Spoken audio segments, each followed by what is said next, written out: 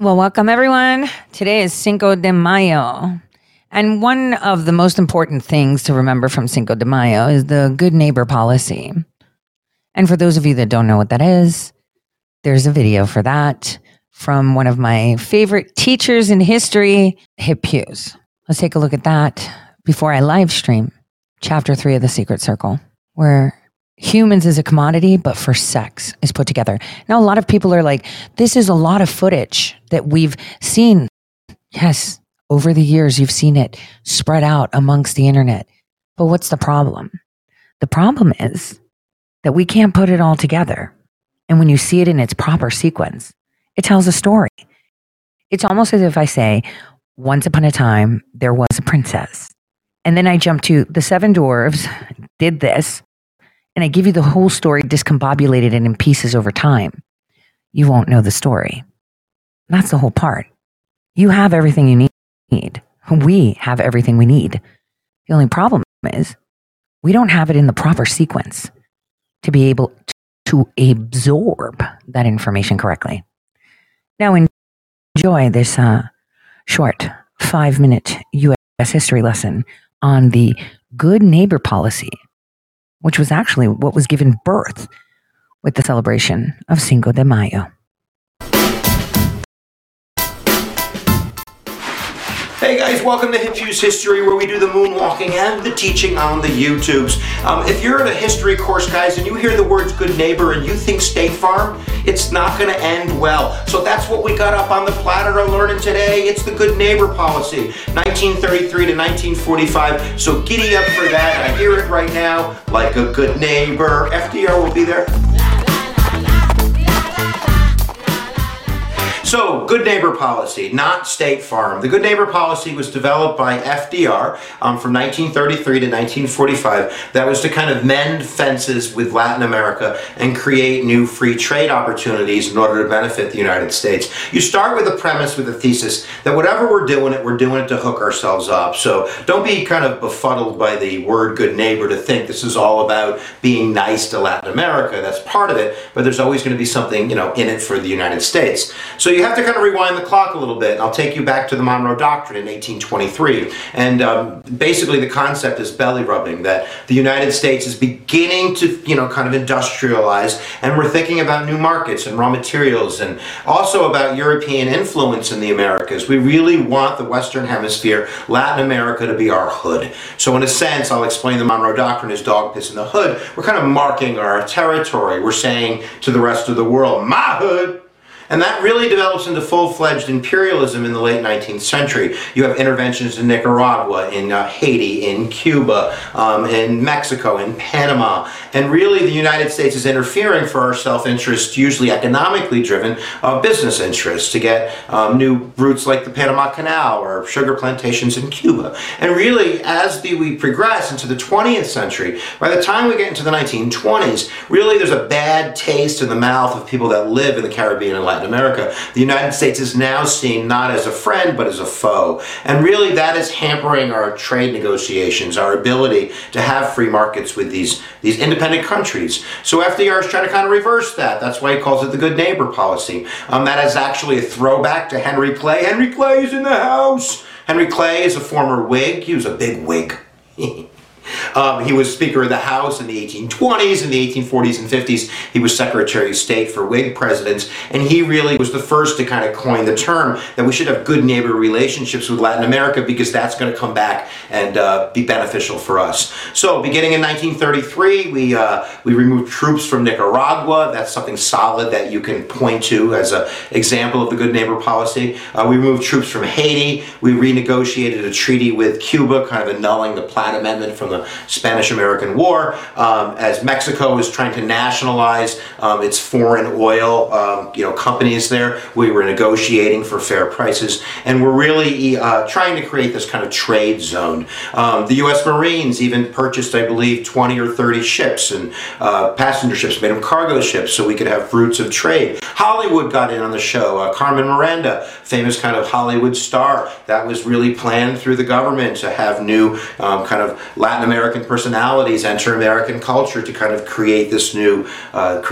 to create this new relationship, new cultural relationship. So that's basically it. It's going to end in 1945. I would say in 1945 at Yalta, we see the end of the good neighbor policy because our self-interests have changed. Instead of thinking economically, we're thinking about communism and how we can contain communism from the threat abroad. And that's going to lead to U.S. interventions in Nicaragua.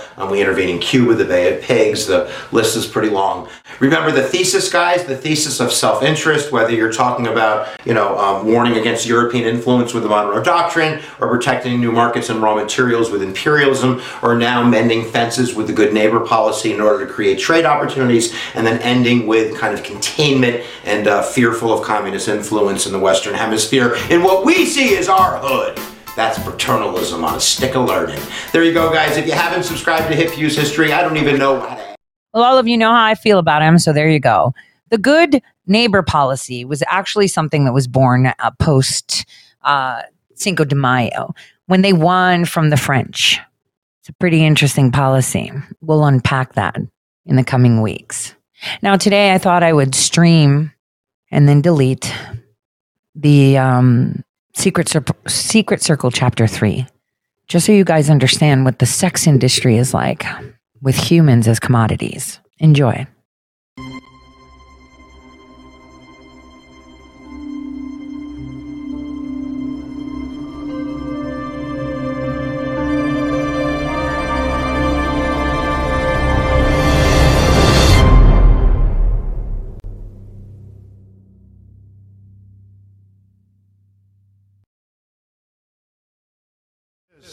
Nothing worth doing ever came easy. Following your convictions means you must be willing to face criticism from those who lack the same courage to do what is right, and they know what is right, but they don't have the courage or the guts or the stamina to take it and to do it. It's called the road less traveled.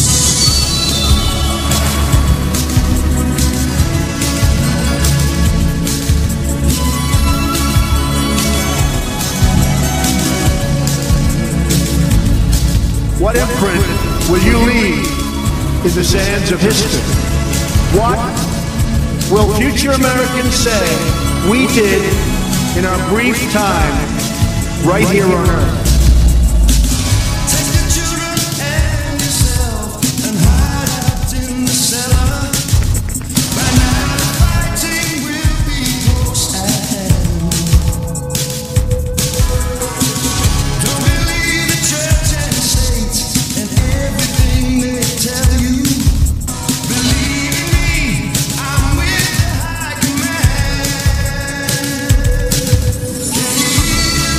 My administration is 100% committed to eradicating human trafficking from the earth, this form of modern-day slavery here in the United States and all around the world. We are dismantling the criminal organizations that make large-scale human trafficking possible. We will not rest until we've stopped every last human trafficker and liberated every last survivor.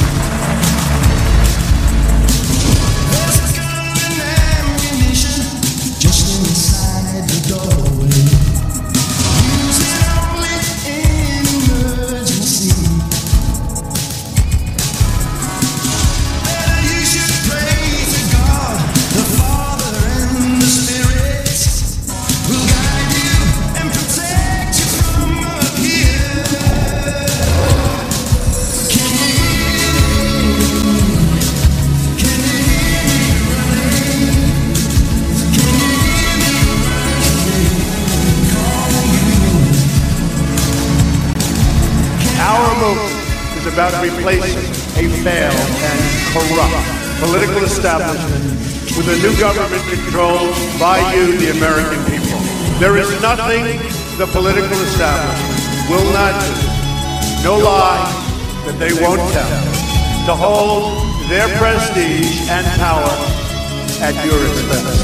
The Washington establishment and the financial and media corporations that fund it exist for only one reason: to protect and enrich itself.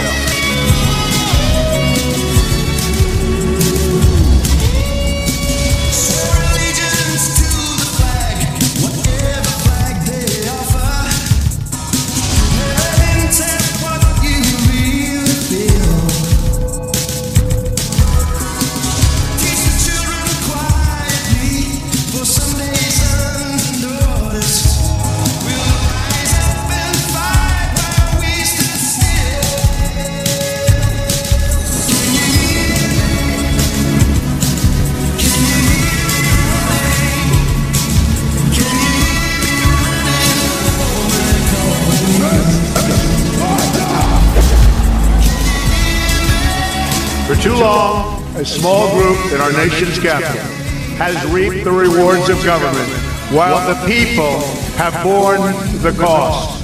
Whether we are black or brown or white, we all bleed the same red blood of patriots.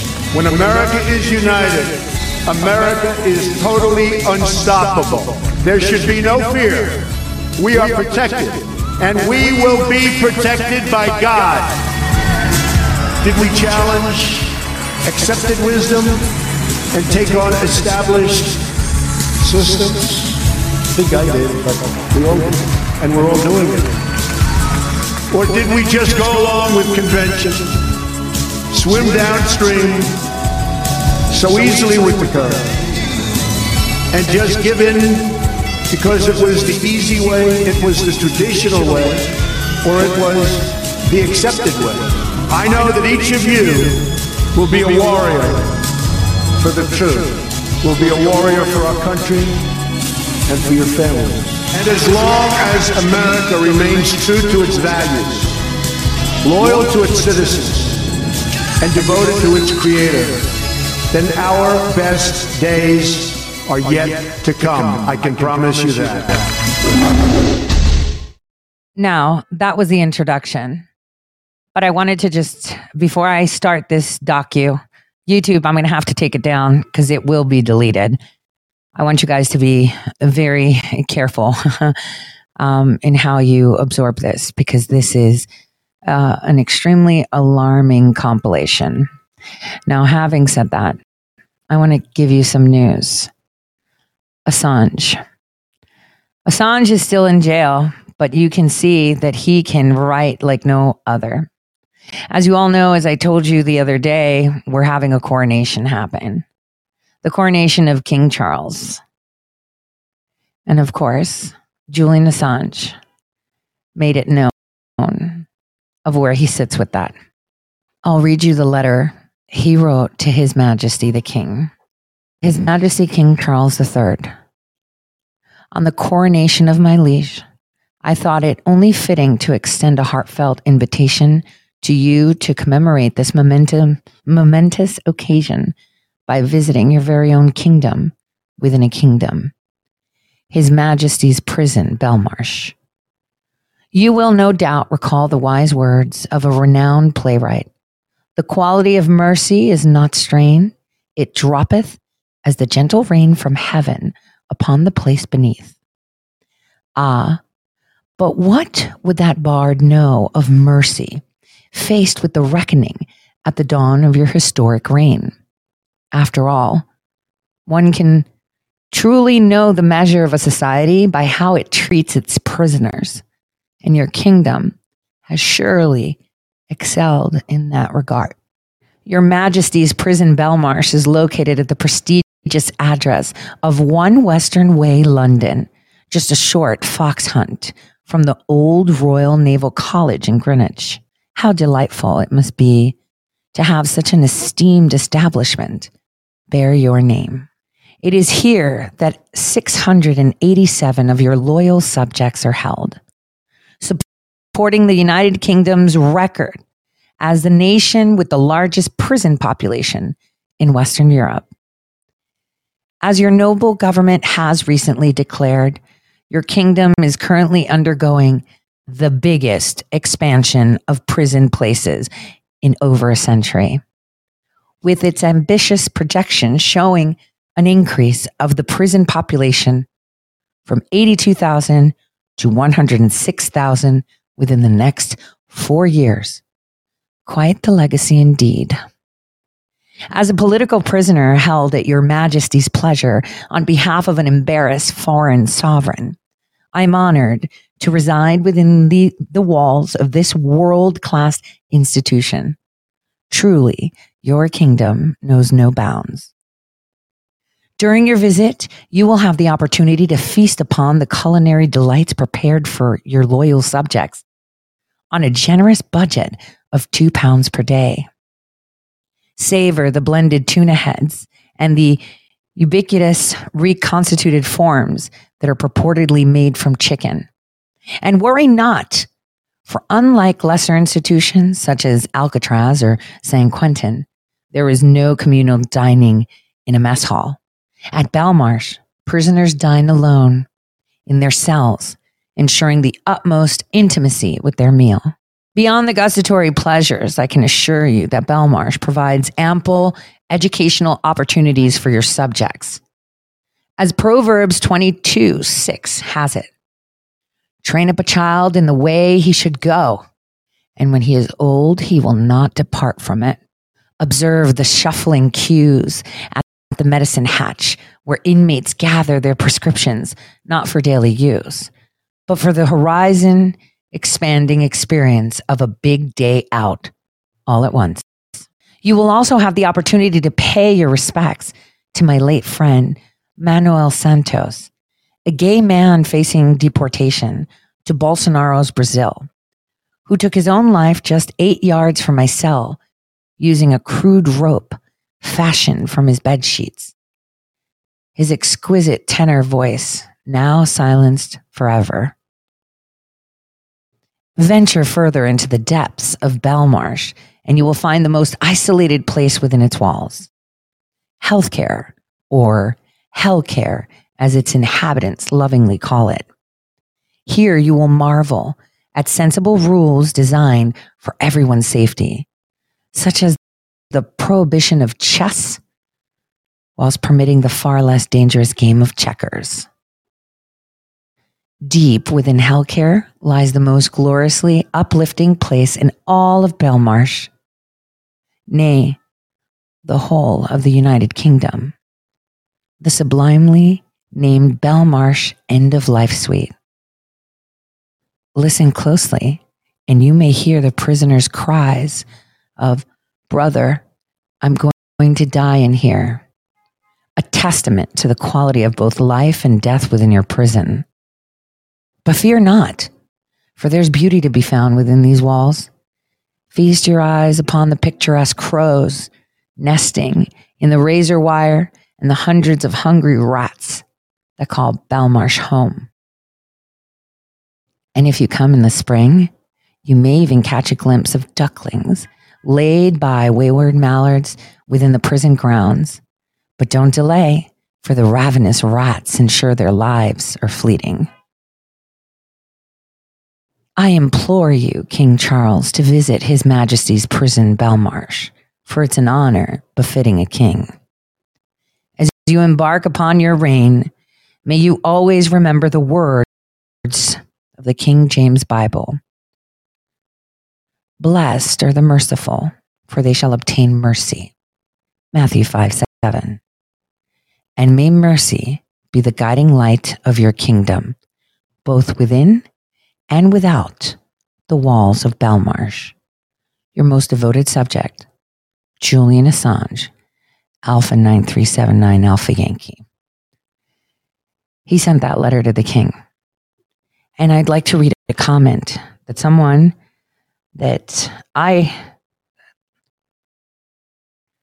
admire, and this is coming from someone I respect, the Oz, I guess, in Arkansas.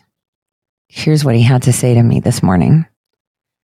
This letter written by Julian Assange is a testament to his sharp wit, keen attention to detail, and fine writing capabilities. His use of literary allusions and clever wordplay demonstrates his creativity and intelligence. He weaves seemingly unrelated elements into a cohesive narrative, showcasing his strong cognitive abilities and sharp analytical mind. Despite his current situation, Assange's writing and cognitive abilities remain intact as he asserts his intellect and critical thinking skills in this letter. Furthermore, despite being held in a supermax prison, Julian Assange has shown remarkable resilience and strength of character. He has remained steadfast in his beliefs and his commitment to free speech and the pursuit of truth. Despite the harsh conditions and mental strain of prolonged confinement. In fact, his dedication to principles has only grown stronger during this time in captivity, demonstrating his unrelenting pursuit of justice and truth. Julian Assange's resilience in the face of adversity is an inspiration to all who support him and his cause. His unwavering commitment to his principles serves as a reminder that one can maintain their integrity and sense of purpose no matter how difficult the circumstances. Despite efforts to silence him, Assange remains a voice of reason and a beacon of hope for millions around the world. Assange's courage and determination inspires us all to stand with him in his quest for justice and freedom.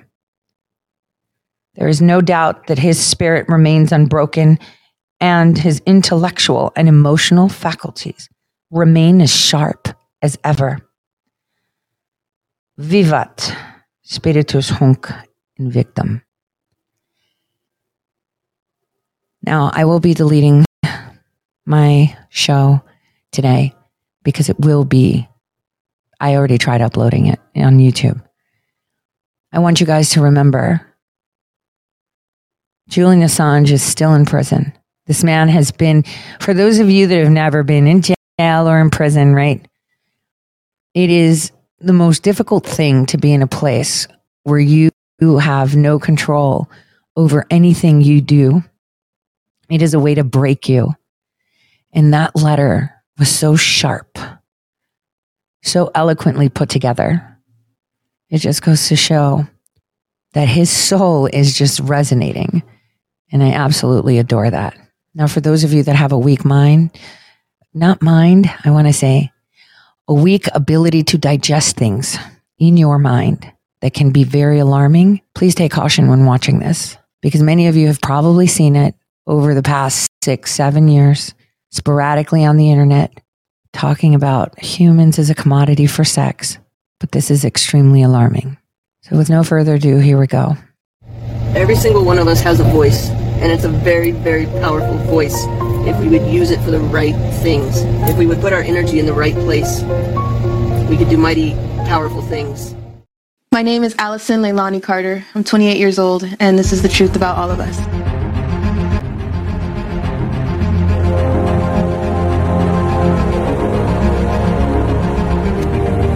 Before anybody knew the truth, I blended well. I was a competitive dance teacher, a cheer coach, a special needs dance teacher, for young, old, a mentor, a college student, choreographer, and so much more.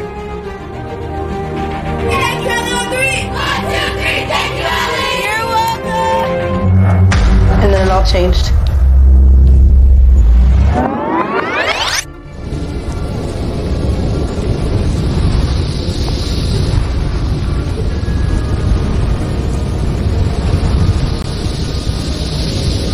I post puppies and dance and food. And I just now started telling y'all the truth. And I've been pulling it down for I don't know how long. Okay, if you're not new to my Instagram, you have seen me post up something about trafficking and snatch that shit down in the same second because I was too scared to say something. Now I'm just hot. That 14-year-old girl is me. There's an investigation going on Ron Jeremy. Anybody want to ask any questions? Nobody? My friends are going to do a memorial for in the series. Her name was Emerald. You hear me when I say her name was Emerald. Me and her, so I always felt like this is my fault. So I'm just going to say this because I need to get it out. But I always felt like this was my fault. It should have been me. It really should have, because I got her in trouble. If we really wanted to be honest about it, there's people that hate me. Let me help you out on why they hate me. A lot of people call me a traitor and they hate me and it's all my fault and all this because I was standing right there. I was on an order with her too. Her pimp's name was the Woodman. So for those of you who watch porn, he was very, very, very, and probably still is very popular for anal sex. We were on a job. And the person that me and her both were supposed to have sex with, I started joking about how small their dick was. She started laughing and jumping on with me, and we started joking and making fun of the John that we had because he was absolute to us. Absolute. Both of us are black. I'm black. Both of us, okay? And so he was from, I don't know where he was from, but he was from another place, spoke a really weird language, where he's from, black females are supposed to bow down to the black females. He liked to put your face in the toilet while he was having sex with you because he felt like black females weren't words. We thought he couldn't understand us, at least I thought, but then again, I had a mouth on me, I still do it if you haven't noticed. So I started talking and said, like, I don't even give a because his dick is small anyways. It's not like anything will happen. It's not like anybody's gonna feel anything. We'll walk out of here, we'll be fine. Like, do whatever the you want to do because your dick is small. He raped her with his foot. Anally. He killed her. And I had to stand there and watch. And when she called for me, and she cried, I couldn't do anything. And I'll never forget the way that her body looked when they took her out the room. She was 14. It should have been me. Let's be honest, it should have been me. Questions, bring them on. Anybody about nobody? Y'all got proof. What else do you need? See, if another, how many survivors have y'all shut down? Before you delete me and you miss me with your bullshit, and before you make sure that you lose any contact to me, what other child have you shut down? Who else did you decide to silence? Okay, that's what I want to know. What other child came forward and said it was me, but everybody else would say no, it's not? Who the fuck puts an 8.5 inches down? And I'm not sure. I told you I know sizes. It's amazing what is wrong with our fucked up world. Everybody wants to point the finger, but nobody ever wants to ask the person who is trying to tell you the truth. When you find out, I hope some of you get your asses smacked. When you find out, I hope the people who worship this man and told your children to worship this man, you get your ass smacked. I hope that you are in hysterics. I hope that you feel the guilt and the shame. I hope that you know that my friends that have lost their lives and are sitting on somebody's fucking water island is because of you. It's coming out. It's coming out. You know that video that I posted? I have somebody in the UK editing it right now. It's on the underground tunnels. It's under the Getty Museum in LA. I didn't want to say nothing yet because I could get killed. You know what? Bring it. There is nothing that anybody can try to do to me right now that you haven't already done. You have taken every fucking thing. What do you want? I'm out. I've been done. But you still at my house. You were still in my home. You still bothering my animals. You still opening my door. And you still in my house. But you don't want me. Comes to my house. This man comes to my house. And he jumps the gate. And he's scouting my freaking house. And he leaves a fake delivery note. And he has a bag. And if he was real, his car is right here. He's driving a white car. There was no FedEx. There are no deliveries that we are expecting. This man is looking around my house. He leaves by jumping the gate. You tell me what FedEx, what USPS, what UPS man has bags and jumps the gate to get a package to someone where there's dogs and a pig. Are you kidding me? He jumps the gate. Look at this. You're kidding, right? Asked me about the item that my mother or I posted. No one asked. You know what everybody did? You want to know what everybody did? This is what's wrong with our fucked up world. You want to know what everybody did? Everybody took a second to defend who? Joe Biden. Ron Jeremy, Denzel Washington, Beyonce Knowles, Ellen DeGeneres, Whoopi Goldberg, Lady Gaga, Chrissy Teigen, John Legend, Joan Rivers, Rob Saget. Do you want me to keep fucking going? Let me tell you something. The Biden laptop, when he's sleeping with his 14-year-old nieces, cousins, family, other children, and possibly my name will come up soon. Why?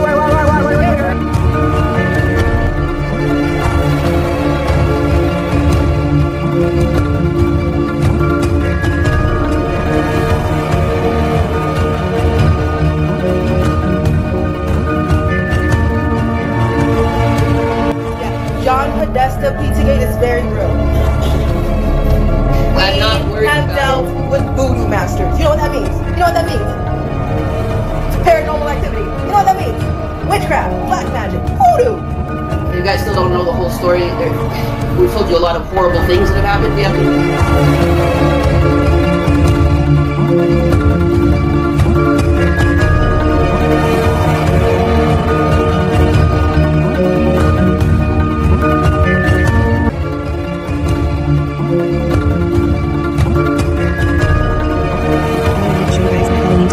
I decided to do like a skeleton theme and have these like bones and skeleton trees name.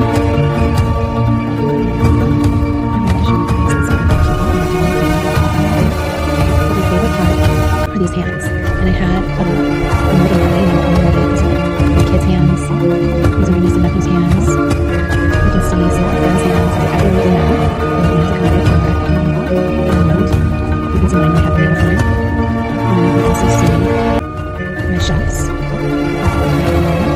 love kind of like the weird piece of okay, so. And then, so I just love this. I love this. Definitely want more tone from this here. So around my front door, I made this skull thing. It's really slow moving open front door. Do you guys remember who Andrew Breitbart was? A powerful force in journalism? Well, he died while walking home one night of what was deemed a massive heart attack. Shortly after this, the coroner who performed the autopsy died of arsenic poisoning. Coincidence? Well, look at Andrew Breitbart's tweet a few months before he died and ask you this: what was he investigating? But before I show you, I just want to add that as reported by Reddit researchers at the time, this tweet could not be found on Twitter using the search function. You had to literally scroll through all the tweets to find it, meaning it was not indexed. Here is the tweet in question. So remember, this tweet was put on Andrew Breitbart's account months before he died, and it mentions John Podesta, an underage sex slave operation, and that he's defending some kind of unspeakable dregs. You have to wonder who these unspeakable dregs are and why Andrew Breitbart was so upset with John Podesta. In fact, here is Andrew Breitbart's opinion of John Podesta in his own words. Take a look. Fuck you, John Podesta. Where the hell did What's in your closet, John Podesta?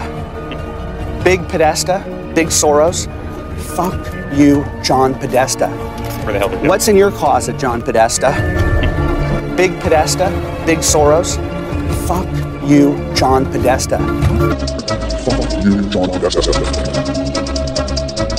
On top of that, there's the Anthony Weiner laptop, which I don't know if you heard this. I wrote an article about that too. 675,000 Clinton emails when they got Anthony Weiner's laptop in a search warrant because of all his sex perversion issues. It was all the Clinton emails, the Clinton Foundation, her Secretary of State emails, Huma Abedin's emails. Lots of people emailed Huma as a proxy for Hillary, and it included what Comey called the I must wave my hands more than most people. The golden emails, because they were the BlackBerry backup emails that they were supposedly just looking for everywhere very diligently. Well, guess what they did when they found them on the Weiner laptop? They got a search warrant for things that didn't include the BlackBerry backup emails. So when they told us, when he stood there and said that day, we've reviewed all the emails now, there's nothing there, that was a bald-faced lie. They specifically did not look at the BlackBerry backups, and they didn't look at a fraction of the emails on Anthony Weiner's laptop. So one of the things, if I were the president, I'd do is demand the Anthony Weiner laptop and get it to the most trusted person in the military to take apart everything on it and then start using it. There's a lot that can be prosecuted, I have no doubt, on that laptop. In fact, I heard that the New York police officers who saw some of it, even though they're hardened investigators, literally had to go throw up. It's bad.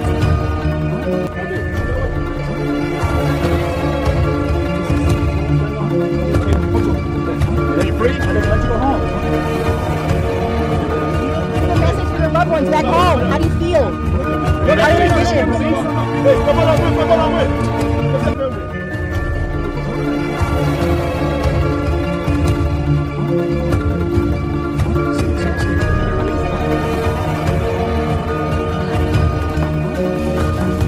Good morning, everyone. We are providing counselor services. We have full access to them. The American ambassador is speaking with his counterparts in the Haitian government. Obviously, this is a matter for the Haitian judicial system. We're going to continue to provide support, as we do in every instance like this, to American citizens who have been charged, and hope that this matter can be resolved in an expeditious way.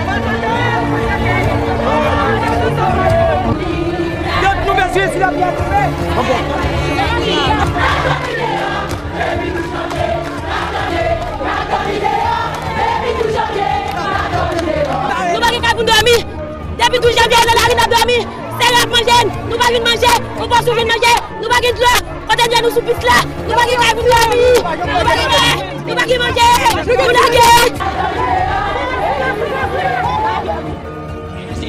American citizen. I've been in Haitian jail since October 13th of last year. It's going on 5 months now. I've yet been given any formal charges. Well, that is the American Daniel Pai in jail in Haiti for 5 months, as he said, without a single charge. We first brought you this story about 2 weeks ago. He's 29. He's a Christian pastor running an orphanage with his wife in Haiti and has been for years. Days after we talked to his wife, Leanne, who's, by the way, 9 months pregnant. Live here in America's Newsroom, Danny Pai was released from jail. In his first television interview since then, he's live with us in Sarasota, Florida with one of his little girls. I can't imagine what you went through, and I'm sure you were absolutely elated to be home and reunited with your family. They made an effort to come and talk to the judge in Haiti, all that to no avail. Why were they holding you after you were only trying to do good work in that country? There was no official charges. There's lots of talk and lots of rumors of why the reasons were. But I was arrested actually just 2 different times and held for 5 months in the jail with the charges of contempt of court and false documents were the official charges. But they never came into. They was never charged with them. But those were the accusations. So what did the judge come around to? Why release you? He was actually transferred and ended up being demoted, but his last active service was releasing me for several different reasons. He had a lot of pressure from his boss, as well as had a lot of attempts from our kids and a lot of people contacting him and pretty much pleading for my release. Wow, what are you wearing on that shirt there? It looks like some signatures or some autograph. What is that? My kids made this for me for Christmas, so it's all of their signatures, and they all wrote a little message to me of just saying they're loving me, and they're praying for me, and so there's a shirt that was sent to me on Christmas Day by them. They all wrote their names and a small message to me. Well, the prayers worked. How's your wife doing? Has she given birth? She's doing great. She did. She gave birth to our son yesterday afternoon, Joseph Daniel, healthy, beautiful baby boy. Yesterday afternoon, successful childbirth. So. That's great. Well, Ryan has a sibling to play with now. Tell Ryan hello. Wait, okay. And best to you, Danny, for your time today, and give our best to Leanne. Congratulations. Welcome home. It's nice to see you healthy. Thanks. Great. A former Liberty Hill High School educator is accused of sexually assaulting at least 4 children in an orphanage he ran in Haiti. The Department of Justice says the abuse happened between 2008 and 2011 when Daniel Pai would fly back and forth to that country. KXAN's Lauren Kravitz has more on the investigation. She also spoke to a Liberty Hill woman who knew Pai. I feel sick to my stomach when you told me that. Learning that her former neighbor, 35-year-old Daniel Pai, is accused of sexually abusing children. This is his public Facebook profile. Scary. This woman doesn't want to show her face, but she says her son would go over to Pai's house to play with his daughter and another boy he was fostering. There's a limit where I could, watch them and be safe, that they're safe and secure. According to a federal complaint, investigators received a tip in 2015. They learned 3 girls in Pai's orphanage told a couple who worked with Pai that he sexually abused them. All of them were between 6 and 14 years old at the time. One victim said the abuse continued for several years. After the alleged abuse, Pai began working for the Liberty Hill School District in 2013. Pai worked in the Liberty Hill School District for 3 years and left about a year ago. The school district says he mainly worked here at the high school as an instructional aide, but they also say he helped with the district's behavior program and drove a school bus. The district says he left on good terms and was never disciplined. If Pai is found guilty in the Haiti cases, this neighbor hopes he's punished for the victim's sake. I hope the girls get the justice. I mean, they deserve it. Lauren Kravitz, KXAN News. Right now, Pai lives in Arkansas, but he has also lived in Florida. Investigators say they interviewed 4 other people from Florida who said Pai sexually assaulted them when they were between 5 and 7 years old, between 1996 and 1999. Laws targeting child sex tourism came about in 2003 as part of the Federal Protect Act. That stands for Prosecutorial Remedies and Other Tools to End the Exploitation of Children Today. The charge in this case is travel with intent to engage in illicit sexual conduct. It carries a maximum sentence of 30 years. 10 Americans have been detained by Haitian police as they tried to bus more than 30 children across the border into the Dominican Republic, allegedly without proper documents. We had 33 children from the age of 2 months to 12 years. And in the course of the time frame we had them with us, honestly, the entire team deeply fell in love with these children. They're very, very precious kids. They have lost their homes and their families and are so deeply in need of, most of all, God's love and His compassion and just a very nurturing setting. The Americans are Baptist church members from Idaho, and they were planning to take the children to the Dominican Republic, where they plan to establish an orphanage. The group's leader, Laura Silsby, says the group paid no money for the children and obtained them from a well-known pastor who heads a religious ministry in Haiti. Our understanding was that we were told by a number of people, including Dominican authorities, that we would be able to bring the children across. I understand that. So that's the mistake obviously we made, is we did not understand that there was additional paperwork required. Haiti now requires its prime minister to personally authorize the departure of any child from the country as a way to prevent child trafficking.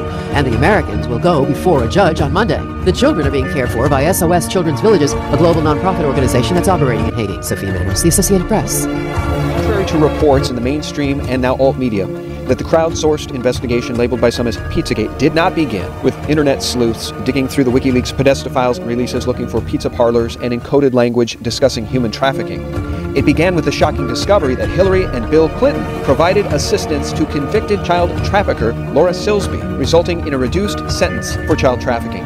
Now I'm sharing this with you from William Craddock in Disobedient Media, who wrote, Silsby was arrested at the Haitian border attempting to smuggle 33 children out of Haiti without documentation. Her sentence and charges were reduced after an intervention by Bill Clinton. In the aftermath of Silsby's arrest, her originally retained lawyer Jorge Puello was also arrested in connection with an international smuggling ring accused of trafficking women and minors from Central America and Haiti. Allegations of prostitution and pedophilia, and allegations that those crimes were somehow covered up or not looked into. So the State Department this morning is having to respond to those claims. The revelation of this news was either ignored by Western media or attacked by Clinton-controlled publications.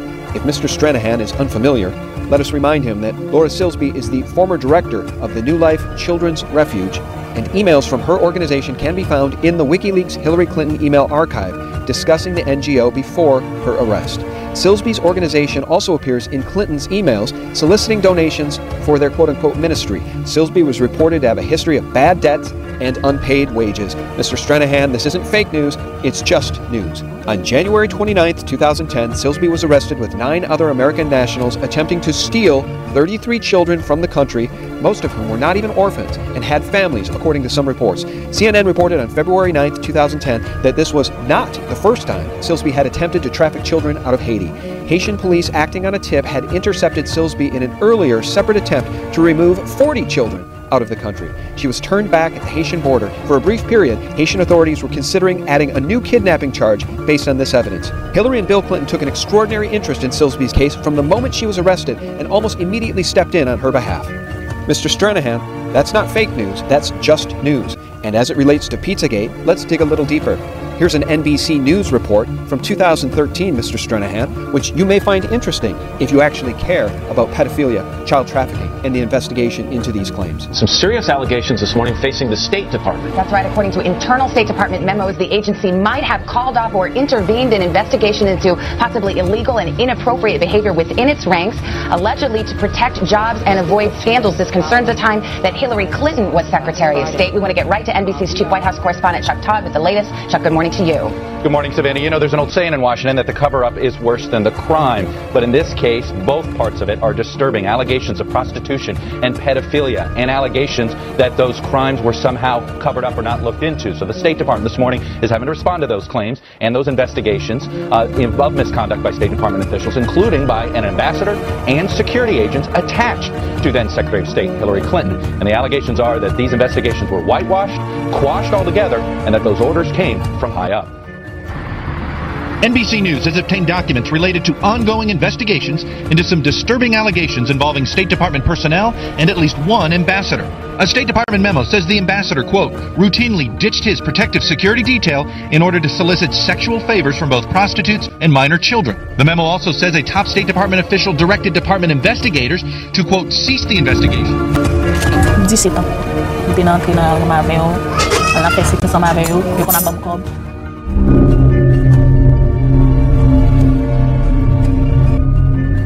Has any other troops, any other soldier, anyone been, the allegations have been substantiated?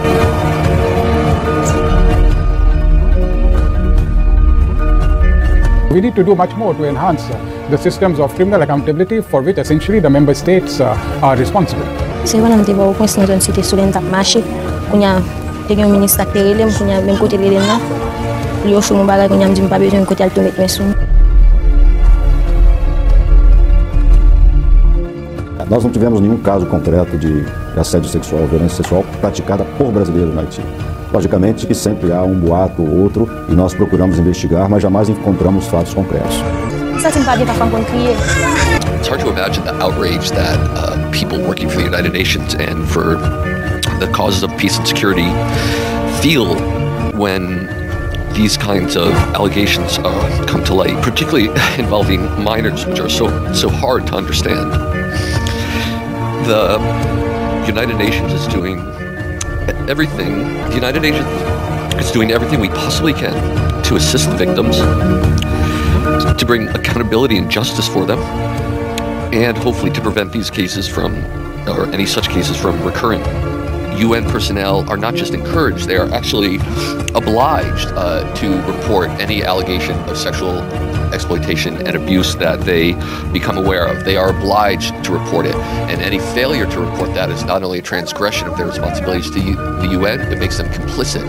Denzel Washington, Beyonce Knowles, Ellen DeGeneres, Whoopi Goldberg, Lady Gaga, Chrissy Teigen, John Legend. Public place, you did it.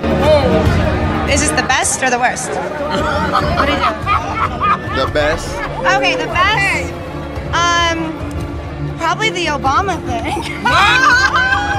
John, what's it? Oh God. Oh God. John. What? What is your wife talking about? I don't know. One second. Do you want me to keep fucking going? Ask me. Everybody wonder why my smile is so deep. Everybody wonder why my eyes sparkle. Everybody always asks me, why you smiling when you dance? Because you don't understand the shit that I lived through. It's worth it to smile. And I'm still smiling, and I'm gonna continue to smile. And most of the majority of y'all will continue to ask me and gonna tell me that I'm pointing fingers to kiss my natural black ass and miss me with that shit. Bye. And when it comes out, don't come running back. I shouldn't have to get this nitty gritty for people to wake the fuck up. I shouldn't have to say something like that for you to be like, oh shit, she's probably telling the truth. It is pathetic that people gotta go here. It's pathetic that it's gonna take somebody to say it was me for somebody to understand. I don't like to be interrogated. But like I said, I know things that your average person has no idea about. Last week, a Secret Service agent told Cassandra Fairbanks that Biden would, quote, mess with every single woman or teen, and that a Christmas get-together at the VP's house had to be cancelled, quote, because Biden would grope all of our wives' and girlfriends' asses. He also said that the service often had to protect female agents from him, and that Biden was prone to parading around the VP residence late at night with no clothes on. I mean, stark, naked, Weinstein-level stuff, said the agent. During one alleged incident in 2009, Biden cupped the breast of a Secret Service agent's girlfriend during a photo, prompting the agent to shove Biden and almost hit him. The agent was subsequently suspended for a week, according to the source. Men would often stand in front of female agents and Navy women or create false pretenses to have them leave the room just to get them away from Biden, according to the agent. Best-selling author Ronald Kessler previously claimed in his book that Biden was fond of swimming naked and that female Secret Service agents found that offensive. Congress has paid out $17 million in secret settlements to victims of sexual harassment. Now again, this is just an accusation, but former Trump campaign official James Brower claims that Joe Biden is one of the individuals named in these sealed settlement deals. It would be incredibly naive to think that this isn't going to come up if Biden runs for president in 2020. Indeed, many on the left are terrified that it could sink Biden's campaign and hand Trump a second term. The Huffington Post, Salon.com and the Daily Beast have all published articles recently begging Biden not to run. It took a second to defend who? Joe Biden.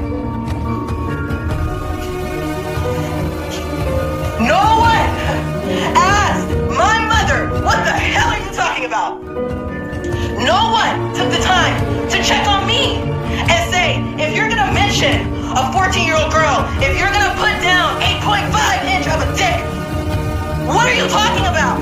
No one said that. You know what somebody just decided to have the balls and the audacity to say to me this morning? Is you're a Trump supporter. And to point fingers like that, if you're gonna point fingers like that, you should have proof. If you're gonna point fingers like that, the man should be in jail.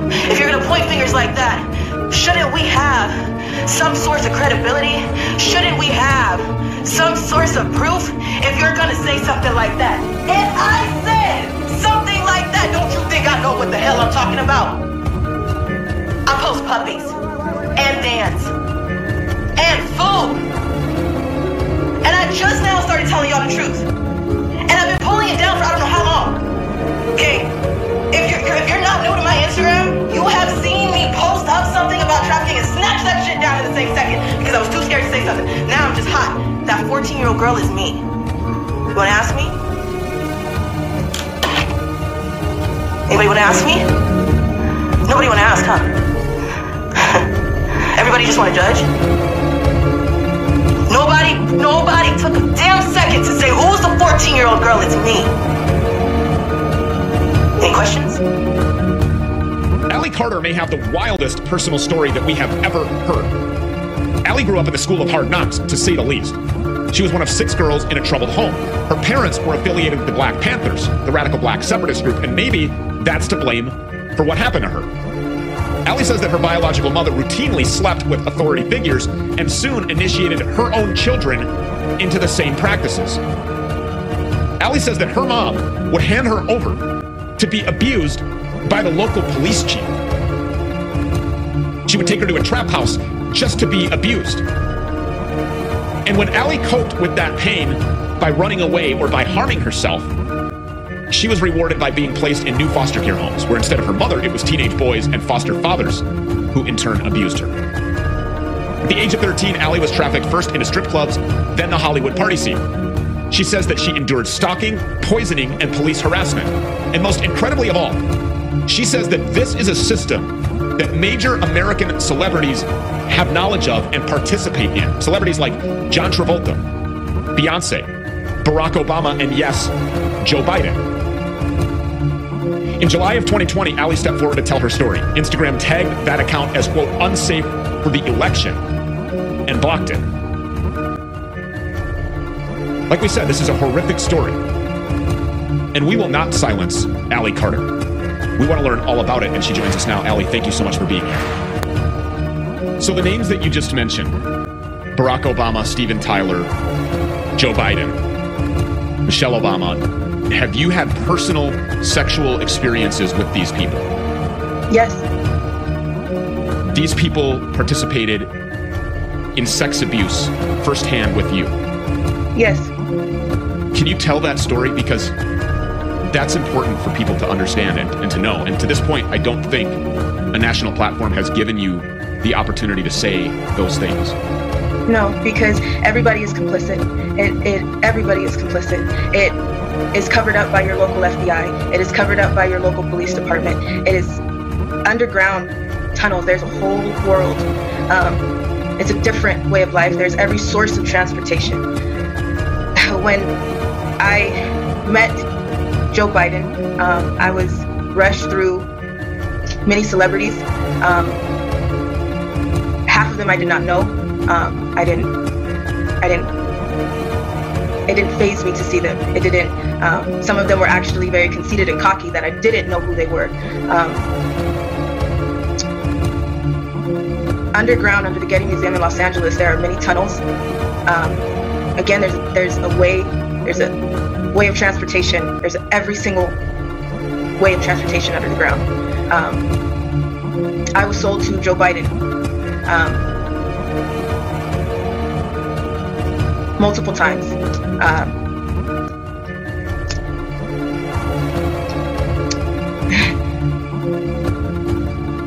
Sometimes people don't talk about it, because when you don't talk about it, it makes it okay.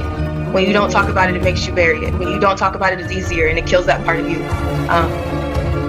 I was sold for blowjobs. I was sold for sex. There is many people who trade to eat, beat, and rape children under the ground. I have many friends that I've lost, and I have many people that I've met that didn't make it, that refer to me as a traitor. And that's because they're still dealing with this right now to this day. Yes, there are millions just like me.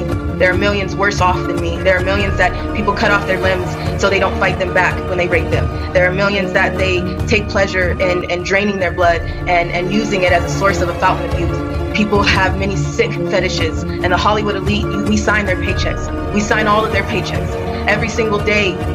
This is when you stream their music, when you buy something from their brands, we sign their paychecks. And these are the people that have put something in your face and made you want to believe that you are the ones that are responsible to make them look the way they look. Their image is not what you think it is. They're sick, evil people.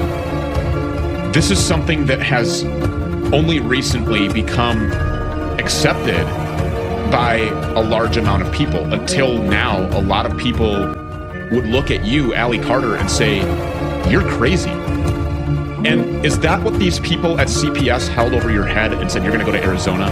You keep talking crazy like this. We're very concerned about your mental health. Is the gaslighting something that they did to try to make you doubt your own experiences, your own personal knowledge of what it was that was going on, the horrific tragedy that you were experiencing? I mean, is that what they would do? Is that the tactics? Yes, I was taught pain is pleasure. I was taught that you are not spoken, you do not speak unless you're spoken to. I was taught that as a foster care kid, you have nothing but what's in your trash bag that you carry from home to home when you're evicted from foster home to foster home. I was in over 19 high schools in 1 year. I never stayed in a place longer than a month. I was never in a home. I was moved all around because nobody wanted to talk about it. Nobody wanted to do anything about it. The California Ombudsman was contacted. My foster mother, that is now my adopted mother, I'm adopted now, she went to everyone. She went to the police. She went to the California Ombudsman. She went to private investigators. She talked to judges, attorneys, lawyers. She went to everyone, and everyone shut her down. There was no help whatsoever. And she was made out to be the crazy one. I was made out to be the crazy one. I was a high-risk kid. I was moved from foster homes to level 14 lockdown group homes. And every single time something happened, every single time I came in with cracked ribs, with bruises, with bites, with rape kits beyond rape kits. No one did anything. I went from shelter to shelter, from CPS report to CPS report. And CPS is your cover-up. CPS is corrupt. CPS buys and sells and trades children. That is their major facade. There are some good social workers out there, and there are some social workers that know that they cannot speak on things, they cannot do certain things, and they have to abide by certain rules, because if you don't, you will be abused too, just like there is in the Brotherhood Freemason Cops. There is a secret society in the Freemason Cops as well. We are not safe. We have been threatened, harassed, stalked, and hunted down because I mentioned that I was trafficked under the Getty Museum. I have so much evidence, I have so much information, but I don't know who to give it to, and I don't know who to honestly talk to, because there's nothing that has come of it. I don't know if Trump is going to do something, because that's the only reason why I do have something to believe in Trump, because he has given money to trafficking organizations, but 501c3s are cover-ups too. So what exactly and where exactly is this money going, and is there any really help? Because there's not. While we're out here, there has been our gate have been, our house has been broken into, our animals have been killed. We have been away from our home for a year. We can't go back without police coming out and asking us where we have been. We have been stopped and pulled over in 8 states without a ticket, without a warning, and without any logical reason. They just want to know where our car is, what time that we'll be back, where are we parked, and how long will we be out, and how much money do we have. This is not normal, and everybody knows that something is wrong. So when you say that Trump has given money to trafficking organizations, you mean organizations that fight trafficking, right? Human trafficking. I just want to make sure that I understand that. He's not participating in funding human sex trafficking. No, that's not what I believe, and no, that is not what I've ever heard. I believe that Trump has done something because he is the only president that has mentioned it, and Trump is the only person that I haven't seen, to be honest with you. So firsthand, these people were in a room with you and they raped you. I mean, there's no other, I want to be absolutely 100% candid. Barack Obama, yes. Joe Biden, these people raped you. And you say that you have these mountains of evidence that nobody wants to look at. What evidence do you have? We have police reports, we have rape kits, we have information, we have videos, we have so much. But again, there's so much that I can't put completely out there, and I have mountains of it. But I do understand that when I was 16, I ran away from CPS. This is how I escaped. I was auctioned to Russia. I knew that if I went to Russia with this man, that I would not come back and I would die. So I ran away and I hid for a year. I did what I had to do, and I can't say exactly what I had to do because it would put some people in danger. But I'm here and I'm alive. And during this time, my pimp sent fake FBI to homes to interrogate, to disrupt the neighborhood. But when the suspects that they thought were the ones that were guilty and called them back, they didn't want anything. They didn't want to talk. They just wanted to see exactly where I was. It didn't end from there. It hasn't ended at all. I'm 27 years old now, and it should be done, because if this was just about sex, if this was just about money, this would be over. But this is not what this is about. MK Ultra exists. DID exists. This hell exists. Explain that for people who don't understand what that really means. So what is this really all about? This is all about power and control. MK Ultra is a mind control programming. It happens to Hollywood elites. It is happening right now to Britney Spears, Lindsay Lohan, many celebrities just like them. But nobody understands and nobody knows, because it's a part of control. It's like someone has the remote to someone's life, and no one knows who's pushing the buttons. Dissociative identity disorder happens when you have nowhere to go with the trauma, when you have nowhere to go with the pain. So your mind splits and shatters into a million pieces. But those are people that have had to take a part of the pain and do what they have to do to stay alive. All over the place. Every city, they link to houses, they link to the ocean, they link to so much. And you wouldn't believe it, but you know what? I'll say that for you little dummies who feel like, you know, go Biden, 2020. Yeah, I want them going. I want them going all the way to jail. That's what I want. Metachrome production, selling their organs. Some of the kids they're horribly deformed. Their eyes didn't develop, their ears didn't develop, they've never seen light. I'm not going to get into all the gory details. You can use your own imagination for the horror, but that's what's going on under those tents in New York. Yeah, so it's a friend of my mom's. She's a nurse. She's 69 years old. She volunteers. So apparently, she is working in a MASH type unit in Central Park. And I don't know what all the details of what she told my mom. I don't know if it's more than what I've already told you, but she just said the thing with the kids, it's real. And I have to tell you, it's horrible. It's so horrible. And she said, please, everybody, we pray for those children and for the medical. I love those barrettes in her hair, man. I'll tell you what. And look at her. She looks like she's 19 years old, sitting there like a little lady in a race car.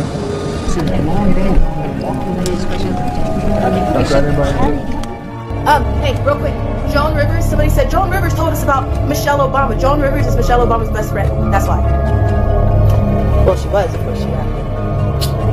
Do you think that the country will see the United States will see the first gay president or the first woman president? We already have it with Obama, so let's just calm down. Got it. No, Michelle is a trans. I'm sorry, she's a what? Transgender. We all know. Oh my gosh. How can these people prosecute Biden, Clinton, Obama? Do you notice that every person that was on Jeffrey Epstein's case, including the judge, including the judge's kid, was killed? Hillary had to be protected. Very clear violations of the Espionage Act, and really no issue about intent, despite President Obama proclaiming otherwise. And of course, she realized the reason that Hillary had to be protected was because he was writing her on that secret server using an alias, which shows that he damn well knew and had approved in advance her use of the secret unsecured server. Personal thank you to Reverend Pastor James David Manning for showing up, for his support. Thank you so much for being here. It means a great deal. Good afternoon. My name is Larry Sinclair.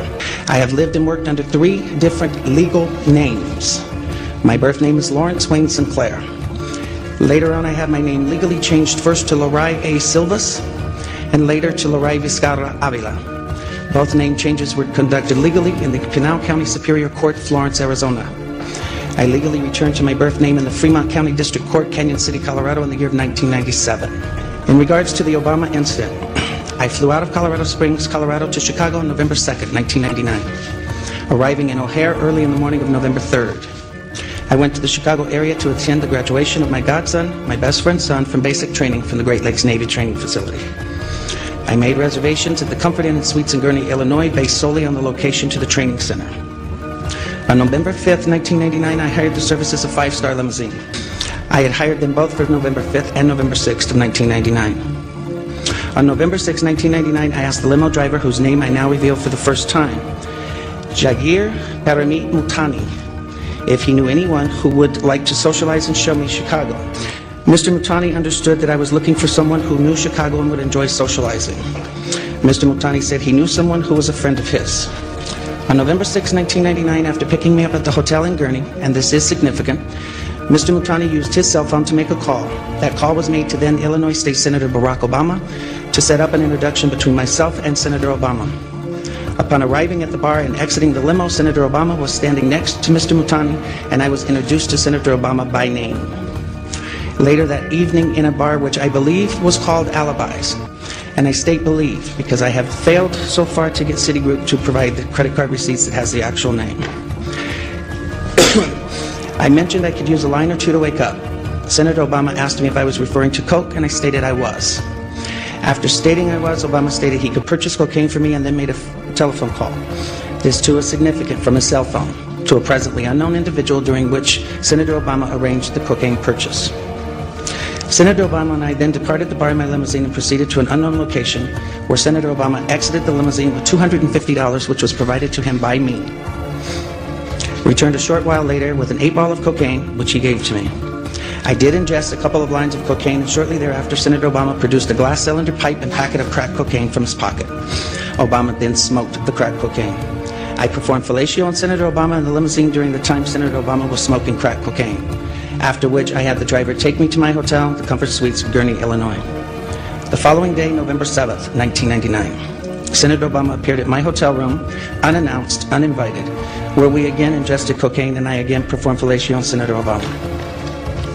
Significantly, both the driver's telephone call to Senator Obama and his call to the drug dealer should appear on the driver's and Senator Obama's cell phone billing statements. In the fall of 2007, September 2007, I contacted the presidential campaign of Barack Obama to request solely that Senator Obama publicly correct his stated drug use record to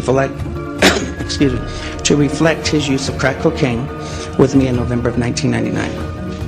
When I made the first contact, I left with the presidential campaign of Senator Obama a telephone number for the campaign to return my call. The first number I provided was a Texas cell phone number. From the period of Labor Day weekend 2007 through November 18th of 2007, I did provide a total of 4 different callback numbers to the Obama campaign. As I had moved and I had changed the numbers to reflect locally my place of residence at the time. In late September to early October 2007, I received a call from a male who identified himself as a Mr. Young, stating he was calling in regards to calls I had made to the Obama campaign. The first call was in fact an attempt by Mr. Young to obtain from me the identities of anyone I had contacted concerning my 1999 allegations against Senator Obama. The first call shocked me in that this Mr. Young asked me why I had not asked Senator Obama to disclose the sexual encounters I had with Mr. Obama in 1999. I was shocked, as I had never mentioned to the campaign or anyone working for the campaign any sexual encounters, as my call was prompted by drug allegations only.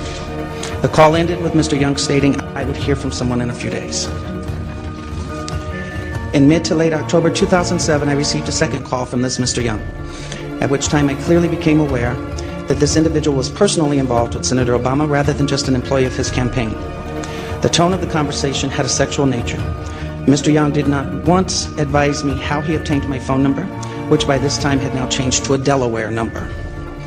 In late October 2007, I received a text message from the gentleman identified as Mr. Young, in which he stated he was intimately involved with Senator Obama and that Obama was discussing with him and his pastor how to publicly acknowledge Senator Obama's drug use in 1999, and that Obama wanted to be sure I had not discussed the sexual encounters or drug incidents with any media at that time. In mid to late November 2007, in another text message from Mr. Young, he advised me that Senator Obama will publicly correct his statement as to the last time he used drugs, and I did not need to concern myself with publicly disclosing it myself. The last contact I had with Mr. Young was in early December 2007, when he made it clear to me that Senator Obama had no intentions of publicly acknowledging his 1999 use of crack cocaine, and that Mr. Young was in fact doing nothing more than milking information from me for Senator Obama's use. I later learned that A. Donald Young, the choir director of Reverend Wright's Trinity United Church of Christ, Obama's now former church, and who was openly homosexual, learned that he was murdered on December 23rd of 2007. A massive massive financial settlement appears to be in the works for a series of sexual misconduct lawsuits involving disgraced Hollywood producer Harvey Weinstein. This is a major development in the case that helped launch the Me Too movement. He calls himself John of God, but there's nothing godly about him. A friend of mine introduced me to John of God. 3 months after I joined, he started abusing me. I was 16. He'd take my panties off and do it. That's how I got pregnant. I asked for his help and he gave me some medicine. I thought it was a form of treatment, but it was meant to kill my baby. New allegations and video have surfaced in the Tony Robbins sex scandal. Several more women are accusing the self-help guru of inappropriate behavior. And you can also add the use of racial slurs to that list. As long as somebody's called you get that kind of response I see you right now, where you're ready to explode, and what you've done is given that person absolute control of you. Throughout my childhood, I was a victim of Australia's VIP child sex trafficking ring. For example, I was prostituted to pedophile parties at Parliament House, Canberra, and to an international leader at Fairbairn Military Airport. The people involved in this elite pedophile ring included high-ranking politicians, police and judiciary. From the late 1980s, I reported my abuse experiences to multiple healthcare professionals, not one of whom adhered to mandatory reporting requirements. I reported to New South Wales Police in 2008. I reported to the Royal Commission in 2012. I reported to Operation and Test in Canberra. I made formal witness statements to New South Wales Police and have agreed to do more. I've reported directly to the New South Wales and Federal Police Commissioners and to the New South Wales Coroner. I have provided sufficient names, times, dates and places for authorities to investigate. My experiences were horrific beyond words. I witnessed child abduction, torture, rape, murder. But the way I've been treated for reporting the crimes I've witnessed and experienced has been far worse than my original abuse experiences. Victims endure the most miserable childhoods. We then spend the rest of our lives paying for the crimes committed against us. Victims are constantly placed under excessive scrutiny. If we can't provide a precise time and date for something that happened 40 years ago, we're called liars. If we get emotional, we're labelled crazy. If we are vocal, we're just attention seekers. It's time to focus our attention away from victims and onto those responsible for the crimes against children. In the 2006 census, Australians identified child protection as their #1 concern. Why then does our government continue to ignore the public's concern for children? Australia is a pedophile haven. Our laws are written, interpreted and administered in a way that benefits pedophiles and silences victims of crime. Our university lecturers teach pro-pedophilia material. Our health boards continue to allow offending doctors and psychologists to practice. We are up to our second Royal Commission into child abuse in 20 years. The Wood Royal Commission was indeed a failure. If it was successful, I wouldn't be standing here right now. The Wood Royal Commission was established in response to complaints about the VIP pedophile ring that abused me. This is the exact same elite pedophile ring that I reported to the current Royal Commission. In 2013, I asked the Royal Commission, what are you going to do differently to the failed Wood Royal Commission? They had no answer for me. If the Royal Commission does not result in the investigation and prosecution of the VIP pedophiles that victims like me have named, then they are just information gathering. I know you want me to stand here and name names. Yet to concentrate on the names serves to shift the focus from the entire reason I'm standing here. I have provided the names to the authorities. It is their responsibility to combine my information with what other victims had presented and properly investigate. And now I will give you some VIP names. Michelle. Michelle was a friendly 12-year-old with long dark hair. I witnessed her abduction, rape and murder when I was 6 years old. Samantha. Samantha was 9 years old with wavy long brown hair and a warm smile. She had Down syndrome. Samantha was murdered when I was 12 years old. Chloe. Chloe was an attractive 4-year-old with brown straight cut hair into a bowl with sea green eyes. Chloe was murdered when I was 14 years old. Don't make this about me. Focus on those victims who couldn't be here today to personally share what happened to them at the hands of the VIP pedophiles who have infiltrated Australia's supreme institutions. Completely turn left field here. An unbroadcast section of a BBC radio interview you did in 1978 recently came to light, included on a Bill album. And you were talking about making a film where you kill famous people. Now, it's never been played on television before, but it has a particular relevance. Let's listen to this. So who else is on the Goner list? Oh, it's endless, believe me. I just want to make a film of it. On film, I'd like to kill Jimmy Savile. I think he's a hypocrite. When I write... I bet he's into all kinds of seediness that we all know about, but we're not allowed to talk about. I know some rumours. I bet none of this will be allowed out. I should imagine libel stuff will be allowed out. Nothing I said is liable. Sounds a bit harsh doing death list there. Well, but actually, sometimes you're contentious in life just because you're bored of that. But put aside the rhetoric you were using. The fact that in 1978, at the height of the Sex Pistols explosion, there you are saying about Jimmy Savile, he was into all kinds of seediness that we all knew about. We weren't allowed to talk about it. I know some rumours. So you had heard the kind of thing that we now know about him, or stuff like that. Yeah. I think most kids did too. Most kids wanted to go to the top of the pops, but we all knew what that cigar muncher was up to. But I'm very, very bitter that the likes of Savile and the rest of them were allowed to continue. Did you ever try and do anything about Savile? I did my bit. I said what I had to. Did they air that? No. It just got suppressed. Yeah. For legal reasons. Yeah.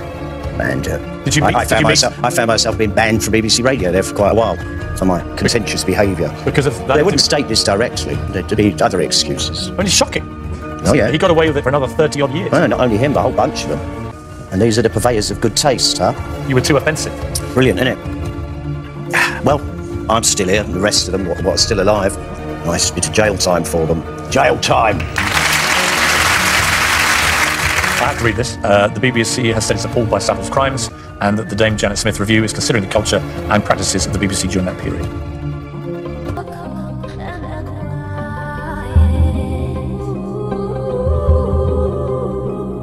The biggest story of our generation is unfolding in the UK amid complete silence in the international corporate media. The UK media that cover it is all depicted as a sex scandal committed by child lovers. What the UK media depicts as child sex has left children missing the lower half of their bodies. These so-called sex scandals involve children provided for torture as bait to blackmail political opponents in Northern Ireland. The UK has opened files on 200 missing boys from 1977 and 1983. The investigation has so far involved a huge circle of UK establishment from media, politicians, police and intelligence, known to police as the Untouchables. There are international ties being ignored.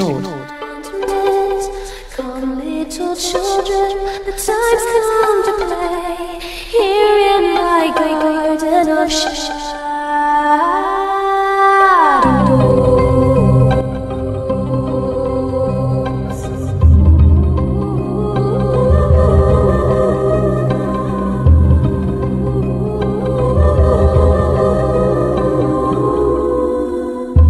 To the people of the UK, your ruling classes are preying on you. Not just in the ways you always knew they were. Our friends in the UK, just like our friends in Gabon, have a political class that is torturing and murdering their children and mutilating their bodies.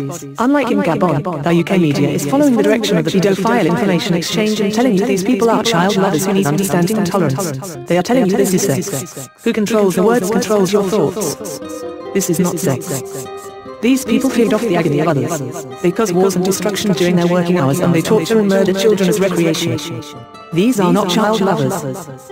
These are Death Eaters. To the people of the world, this story is not limited to the UK. Unlike us, Death Eaters have no borders. Human trafficking is the biggest criminal industry in the world. Death Eaters have global networks. Resistance is existence. We are anonymous. We are everywhere. We are legion. We are those you have left without a home. We are those you have murdered. We are voiceless no more. The world will change. We changed it. Tyrants of the world, expect us. Joe Biden has a water island. Jeffrey Epstein had an island.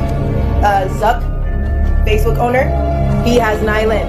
Guess what neighboring island he's on? He neighbors right next to Water Island. It's a kid island. Go figure. What does he own? Our social media. Ain't that funny? The man who has everybody's location, privacy, and your pictures that you posted every 10 years, yeah, that's the one who owns an island right next door to Joe Biden and Jeffrey Epstein. Look it up.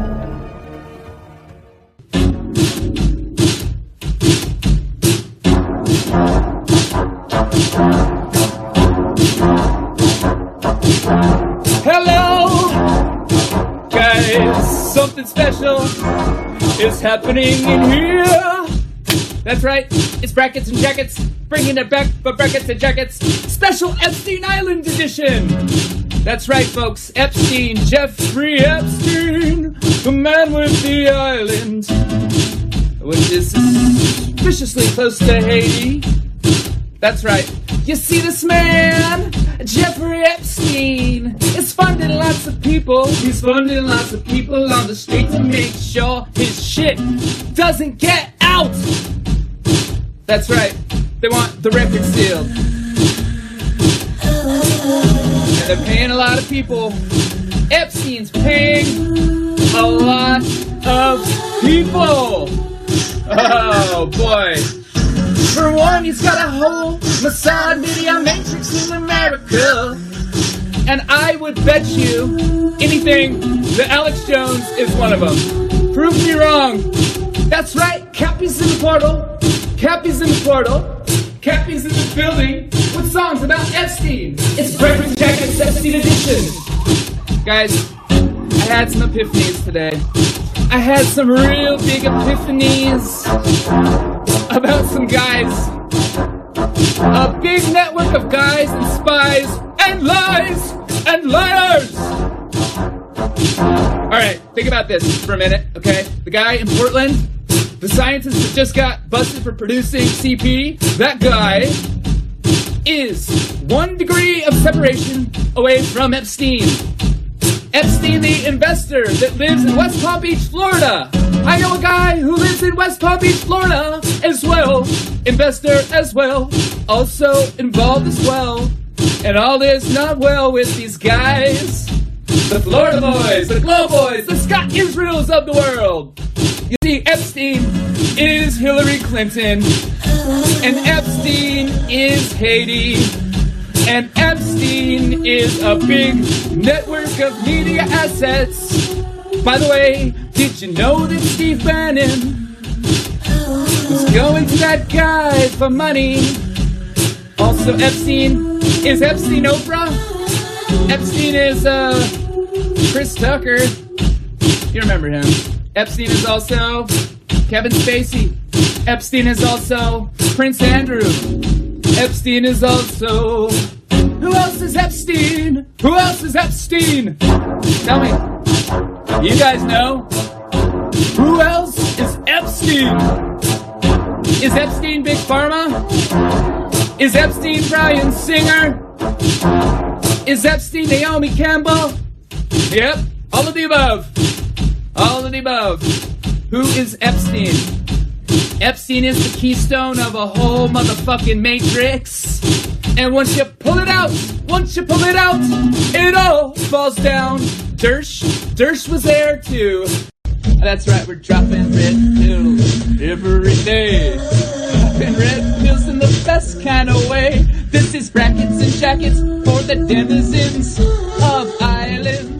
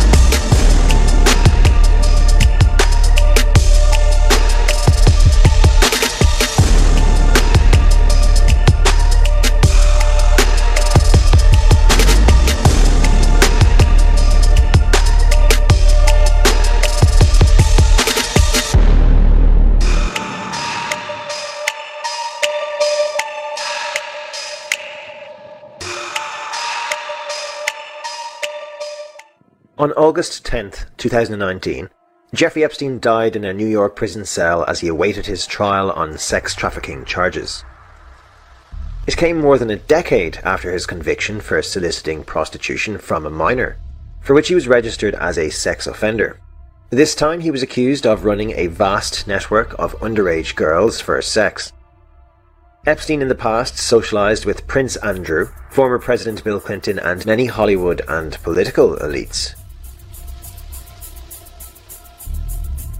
I think Israel, using Mossad, were behind Ghislaine Maxwell and Jeffrey Epstein, and set up a pedo honeypot to get blackmail information on anyone in the United States in power that they could.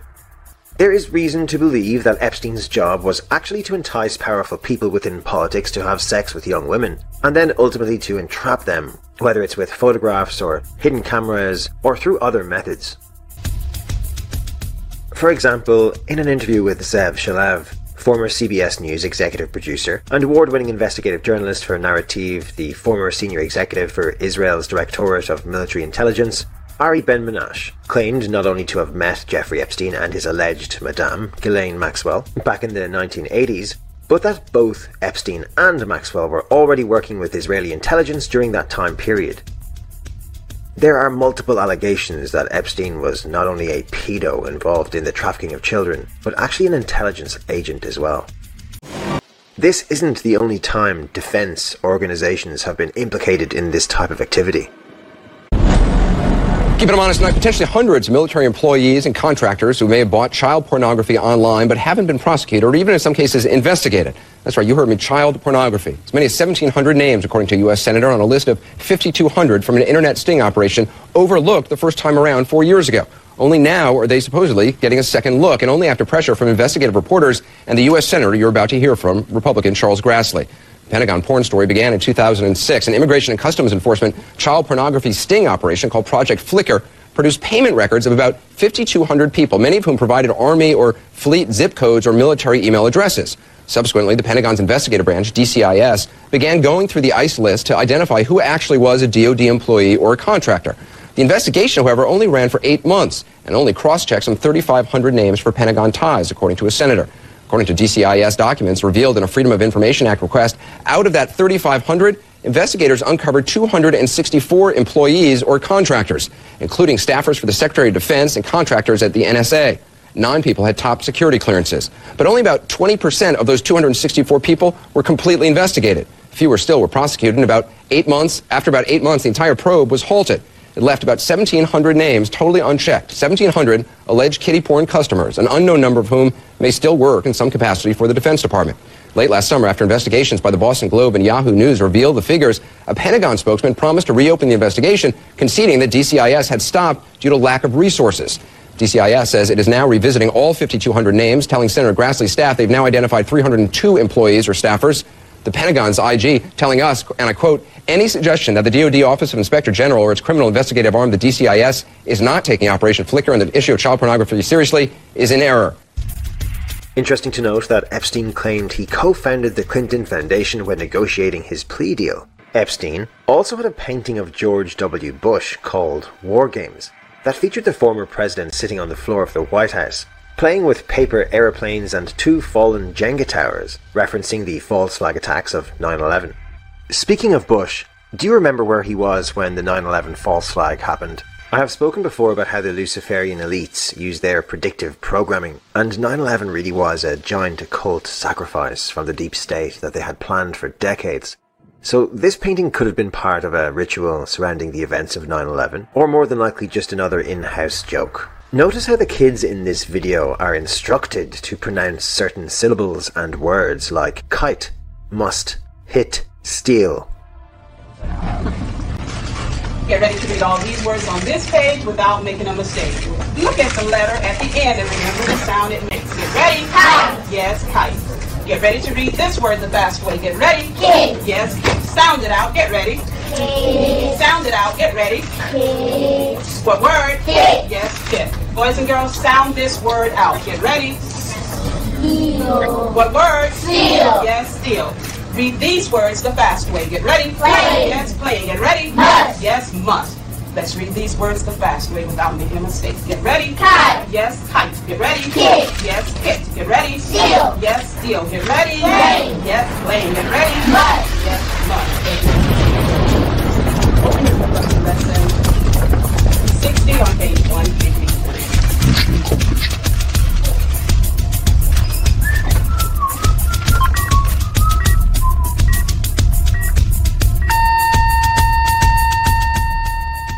We've discovered tunnels at Epstein's Island. This is the same Epstein that's sitting in prison right now for trafficking children. This is the same Epstein that's friends with Hillary and Bill Clinton. The same Epstein that's friends with Podesta, Jimmy Comet, the whole crew. This guy knew everybody, and it confirms what people have been suspecting for years, that the world's elite are secretly molesting and raping children, and we have the evidence of secret tunnels at Epstein's pedophile island as the people out there reference it, ladies and gentlemen. Now, in this top view, which is really interesting, we can actually see the leading edge of what has to be a stairwell down to a labyrinth underneath, a maze, ladies and gentlemen. That's what we're looking at, and we've got a bunch of other footage to look at as well. This is bombshell, ladies and gentlemen. Think of the Pizzagate. Think of the Podesta emails. Think of Hillary for prison. Epstein's already there, waiting to bring everybody with him, ladies and gentlemen. We just have to keep pushing this story because it's going to topple the establishment as we know it. It's incredible. The footage is incredible. Now, we've got some other drone footage flying over the compound, and it seems like everything is shuttered up. They're closed for business, ladies and gentlemen. And here's what else we discovered at this compound. Look at this. This should spook everybody. They got an ambulance. They got an ambulance there. What for, exactly, ladies and gentlemen? What's the ambulance going to do? Take it to the hospital on Epstein's Island? Oh, no, there's something else going on here. Who knows what they've trafficked into this island underneath, ladies and gentlemen. This is incredible. Imagine the circumstances where they need to carry people around in an ambulance out there in Epstein's Island. Are they bringing in corpses? Are corpses leaving, being transported to the crematorium? Ladies and gentlemen, what is going on Epstein's Island? Epstein spent $29 million burying the tunnels underneath the temple, but phones were allowed in and people took pictures. Rachel Ray Chandler Guinness was born in 1988, but her origins are fairly hidden and information is pretty scarce. However, she's the daughter of the Chandler family that owned the Los Angeles Times. The family's divested of the paper today and not as powerful or prominent in LA high society as they used to be. But up through the 80s, they were super powerful. So Rachel is definitely part of the LA-based Hollywood media elite. Evidence shows that she was also raised in the world of child trafficking, and the name Chandler is used as a code word for a child handler. Rachel graduated in 2005 from the Brentwood School in Los Angeles. Her first job was at the Standard Hotel, which is now known to be a front for child trafficking. She married Tom Guinness in 2012, who was a well-known stylist in the United Kingdom. Their first wedding was a family-only held event in Los Angeles, California. Vogue covered both weddings, her standard wedding in LA with her family and her shamanic wedding in the United Kingdom with her friends. Chandler started out as a sex slave working at the Standard Hotel in New York.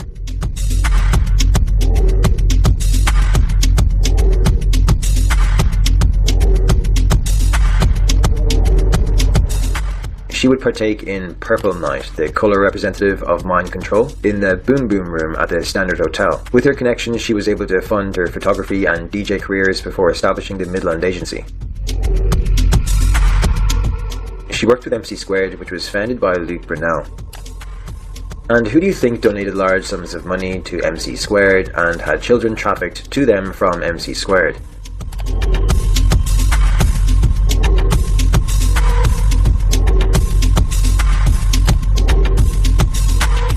The Midland Agency was co-founded by Rachel Chandler and Walter Pierce in September of 2016. The agency is publicly known as a casting and modelling agency based out of New York. They search for young talent, but the Midland Agency is a front that is used to attract new children and teens into the world of child trafficking. This becomes a common theme in the fashion, art and entertainment industries. Children that are shipped to or from North America become labelled as living art.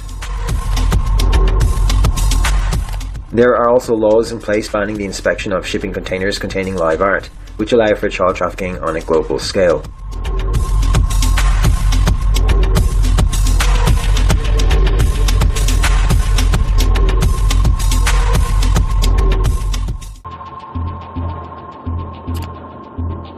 The Clintons are not the only ones with connections to Chandler. Celebrities like Eminem, P. Diddy and others also have been seen with the underage Chandler.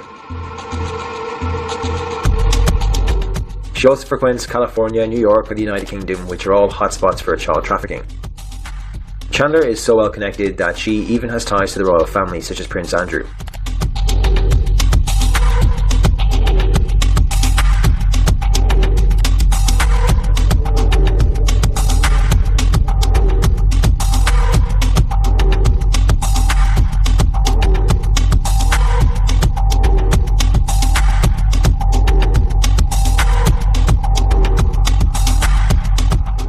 As a madame, she blackmailed several high-level people across the globe. Many can be found in the Little Black Book from the Lolita Express from Epstein's plane.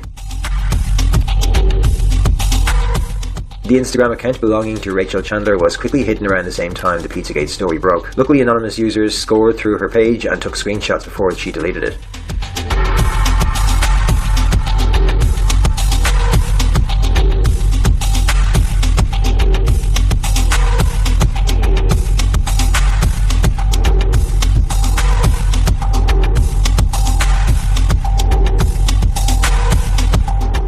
There are photos of children on Rachel's Instagram, including 2 children mimicking a satanic ritual. The account is mostly known for security camera images from beneath the temple on Little St. James Island. This links back to the Karis James story and the Jimmy Comet Instagram account we looked at in part 5. Rachel Chandler's mom is actually the co-founder of Nexium, Nancy Salzman. A Chandler is a child handler who specializes in trafficking underage models, such as the one pictured. The images are silent, shot by a drone, posted on YouTube, and oddly mesmerizing. It's Jeffrey Epstein's private island in the Caribbean, a place seemingly befitting any self-proclaimed billionaire, but in this case, one who was also a convicted sex offender, facing fresh sex crime charges when he apparently killed himself early Saturday in a jail cell in New York.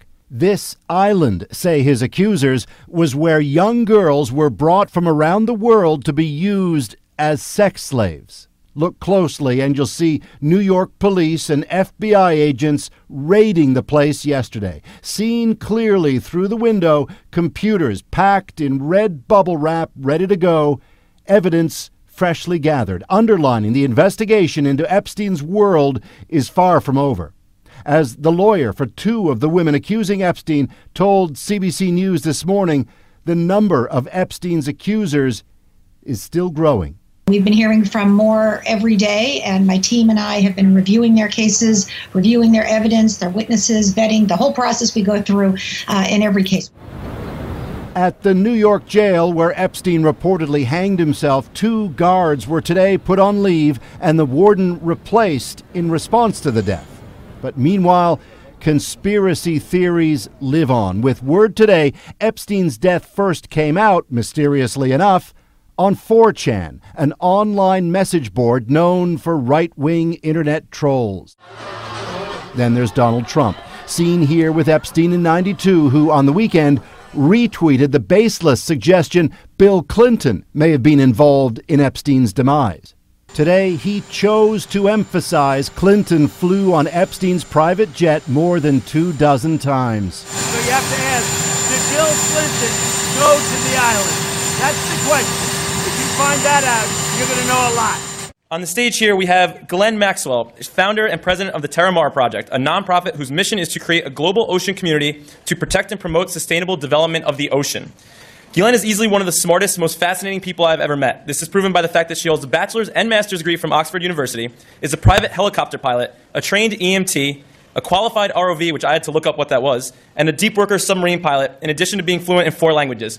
This is what I had written down before I realized that she spoke at the UN 9 times since the last time I saw her. So with that, I'd like to welcome Ghislaine Maxwell. Just that my speech today was leveraging technology to create a global ocean community. I'm going to change that on you, and I'm going to leverage technology to create a new country.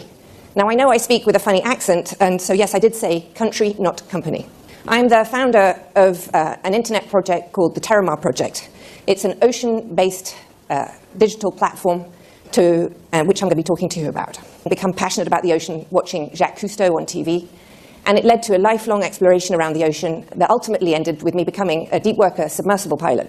On one of my first submarine dives, I was absolutely so excited. I thought, my goodness, I'm going to see a new sea creature. And off I was. I went down into the deep, and I went down to over 1,500 feet. And at 1,500 feet, I switched on the lights, hoping to see a new mythical sea creature. But in fact, what I saw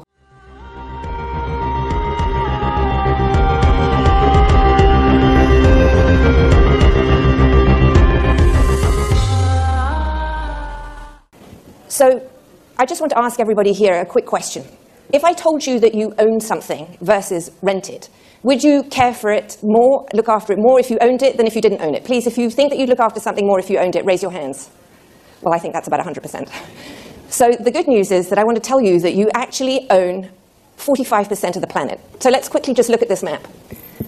71% of the planet is ocean. 64% of that ocean lies outside of any single country's jurisdiction. And under the law, that 64% of the ocean belongs to each and every one of you in this room. It's called your global commons. So the assets of that 64% are yours. The fish, the oil, the gas, the diamonds.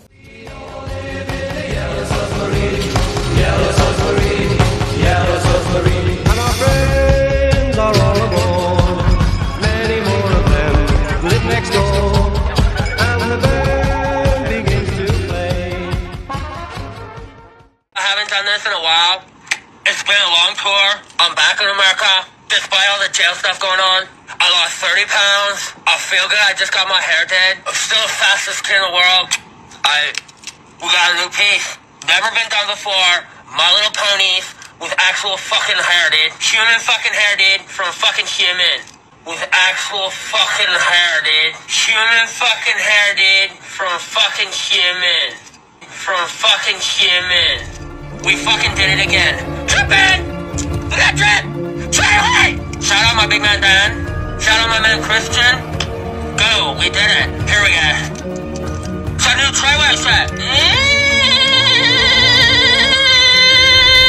Try away! He was one of the Council Fathers and a speaker at Davos.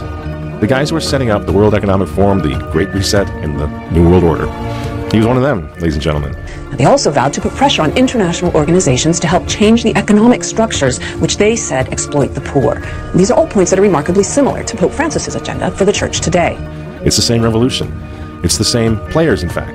The Great Reset was indeed hatched in a catacomb beneath the streets of Rome at the close of the Second Vatican Council in 1965. It just took a while to get to the point politically where it is now. But it's the same movement. I met a priest who was known at that time as the priest of the poor people. His name was Don Elder Camara. One of the most profound moments in the life of Klaus Schwab was his meeting with the leader of the Catacombs Pact, celebrated in Rome, not only at the time, but during the Amazon Synod in 2019, when, by the way, the pagan idols of Pachamama were processed into the holiest place in Christendom, the holiest place of pilgrimage in Christendom, St. Peter's Basilica. The abomination of desolation was set up at that moment. And a few months later, all the churches in the world would be locked down and lock their doors. And we still haven't recovered from that. The United Nations Committee has issued a scathing indictment of the Catholic Church's handling of child sex abuses involving clerics. The report by the UN Committee on the Rights of the Child demanded that the Vatican take immediate action and hand over to criminal investigators any information on clerics known or suspected of abuse. It also condemned the so-called code of silence within the Church that puts the needs of hiding the scandals above the requirements of the exploited children. Quote, "The Holy See has not acknowledged the extent of the crimes committed, has not taken the necessary measures to address cases of child sexual abuse and to protect children, and has adopted policies and practices which have led to the continuation of the abuse by and the impunity of the perpetrators." The United Nations has denounced the Vatican for adopting policies it says allowed priests to sexually abuse thousands of children over a period of decades. In a scathing report Wednesday, the UN Committee on the Rights of the Child said Pope Francis should remove all clergy who are known or suspected as child abusers. The UN watchdog also advised the Vatican to investigate those suspected of concealing the crimes and take them accountable. In response, the Vatican said it would review the report, but criticized the UN body for attempting to interfere with the teachings and values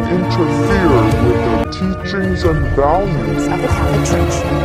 Get the financial record of where all the money goes in the Vatican, because they are a huge part of the global child sex trafficking ring. There's so much evil behind Catholicism. It's all about the money, and child sex trafficking is a $150 billion industry yearly. 8 million children disappear annually under the guise of sex trafficking. This huge cult has been around for centuries. From what I've researched, that there is a huge cult that had to do with child sacrifice, and we don't have a clue. We have been so blinded by brainwashing that we don't even know what to believe anymore. But the majority of the people don't even question anything. The news will tell you something and you'll say, oh wow, you know how much crazy shit is going on? How many executives and CEOs of huge billion dollar corporations have stepped down within the last 6 months because they are all involved in this huge trafficking ring?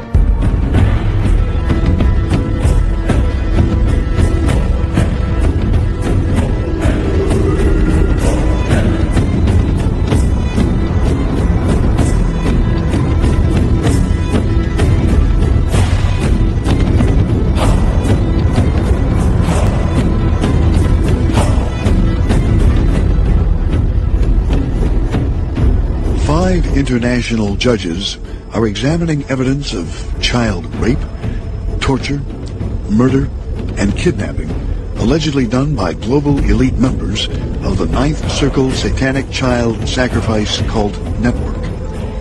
Regular Ninth Circle child sacrifices were said to take place in the catacombs of Catholic cathedrals, the Vatican, on private estates and groves, and government military bases in Belgium, Holland, Spain, Australia, Ireland, France, England, and the U.S.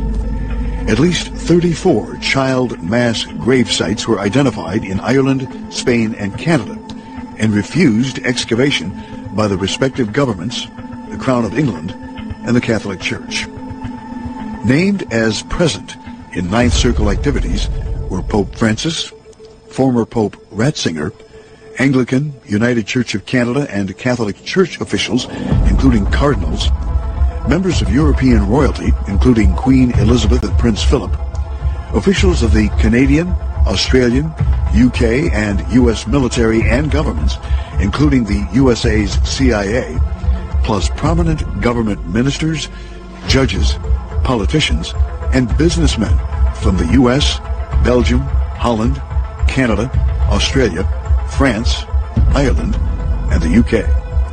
Teens were drugged, stripped naked, raped, hunted down in the woods, and killed by European royals, according to eyewitnesses to testify before the International Common Law Court of Justice in Brussels.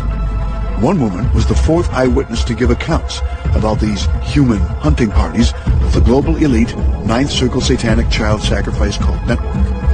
A former member of the Netherlands criminal drug syndicate known as Octopus testified that victims were obtained for these human hunting parties from juvenile detention centers in Belgium and Holland. One woman stated, quote, "In 2004, I was an involuntary witness to torture, rape, and murder sessions of drugged children performed for a group of high-ranked people of the Netherlands.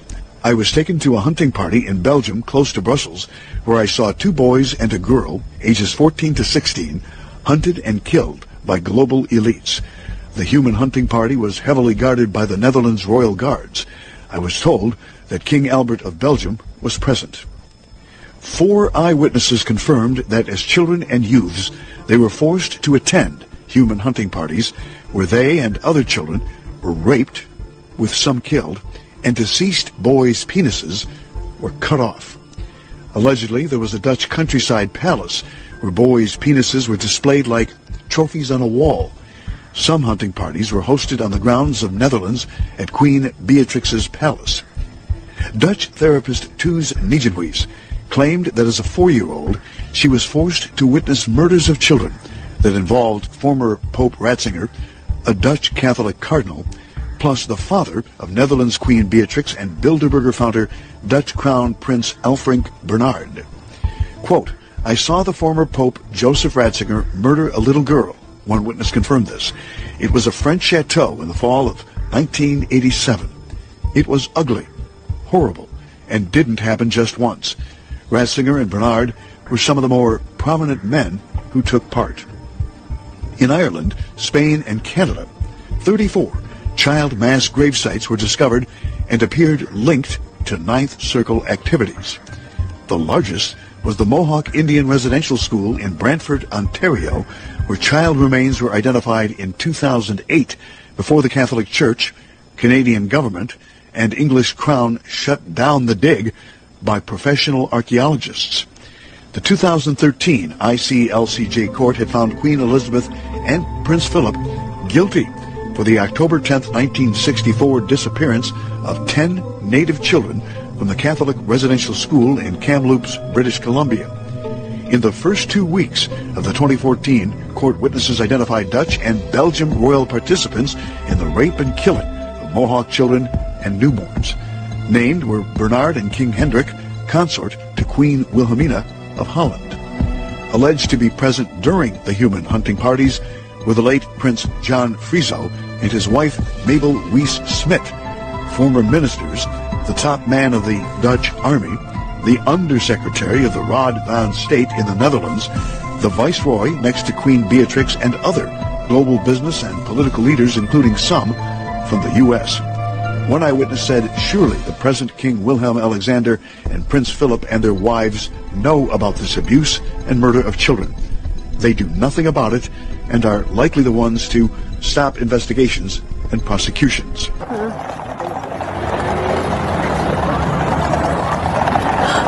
Du kollar. Är han naken?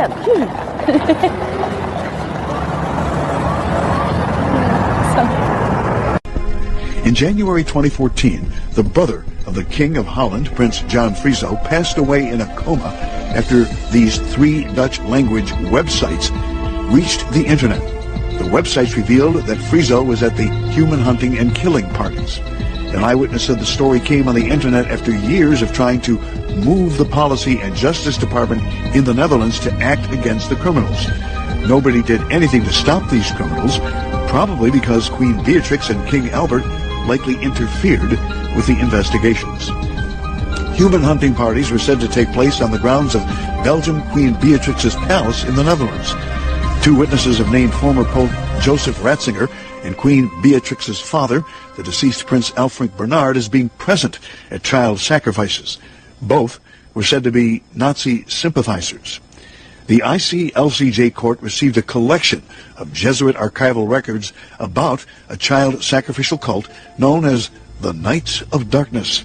In 1933, the Knights were established by the Catholic Jesuits and Nazi Waffen SS division. The record showed Ratzinger was identified as a member of the Knights while working as an SS chaplain's assistant at the Ravensbrück concentration camp in Germany. The records also stated that Ratzinger participated in child sacrificial rites using kidnapped children from the camps or political prisoners.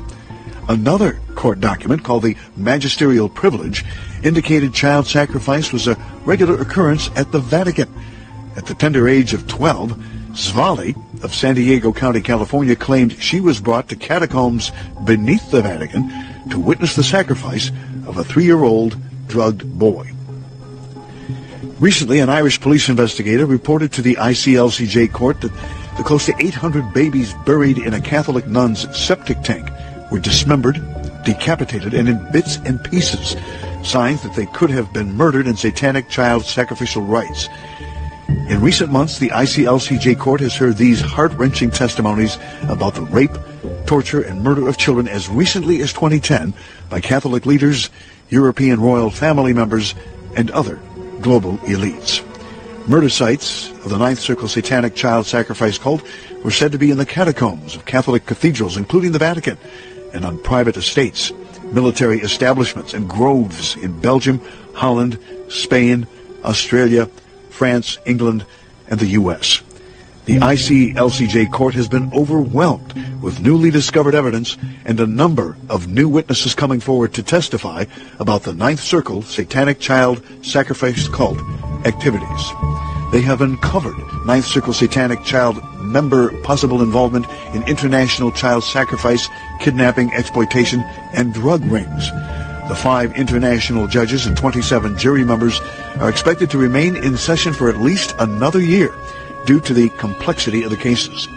Amnesty has been offered to citizens or employees of the Vatican, the Crown of England, churches or governments willing to give sworn testimony or evidence that leads to the prosecution of these global elites suspected of committing crimes. Rewards of up to 10,000 euros, or around $13,660 US, was available through the ICLCJ court. The ICLCJ court had over 450 common law peace officers in 13 countries with 51 local chartered groups operating. Local organizing funds were available for common law groups that applied through the International Tribunal into crimes of church and state. It is when we are born, then we enter the program of this world. And this is not a new program, it's a very old program. It's a Luciferian program. That means they start to raise us up through our beloved father and mother, if you have one, in a program to end up in the slavery system we have. Because we are just a source to use. We are the value, we are the light, and they want to suck it completely. Like screwing the orange completely, sucking everything out, throw it away. They put you in the vaccine programs with a lot of chemicals to damage your immune system. It's in the school system. It's everywhere to be the perfect slave. There is another thing, and that's more about my story. When I was born, just a bit later on, I started to discover that I was born in a family with a father and mother who were heavily damaged during the Second World War. So these were not real developed people, they were heavily damaged. And because of that, my first 9 years on Earth were that heavy that I started to realize that if there is a heaven and earth, I was born in hell. Because it was not heaven on earth at all. It was hell. My mother was not able to defend me. And my father figured out that he couldn't hit my mother. She was so heavily abused and damaged that it doesn't matter for her. So to hit her, I was the firstborn. I was on both sides as a child and later as a perpetrator. And I was full of hate, meaning full of poison. And I was ready to go in this world to destroy every human being I can get a hold of, grip on.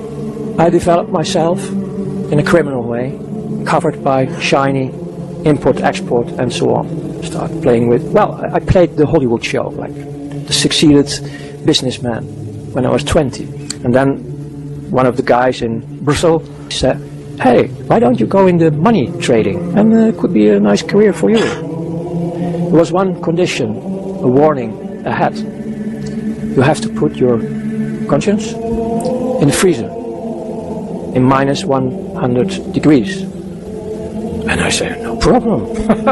Hey, I'm nearly dead. So after all these assignments, they start to spot you. Like, hey, here's a bright guy. He's always knowing his way, like hustling here, hustling there, playing with the rules. And then they start to invite you more and more for higher assignments. And then you start to work for banks, independent. You're doing the dirty work for central banks, for multinationals, for governments, for what they call now terrorist organizations, and all secret services. Hey, secret services? Yes. And then on top, like the peach or the fruit of the cake, churches. Wow, you get the whole palette where the money floats, the big money. And you get the invitation to join in these circles to move all the money they want to move worldwide. To start wars, to start all the misery in this planet. And if we have all the ships, these energy containers they use only to suck, if they are asleep, fine, you can do whatever you want. This is also the mentality of the elite. Well, they are not elite. They are not elite.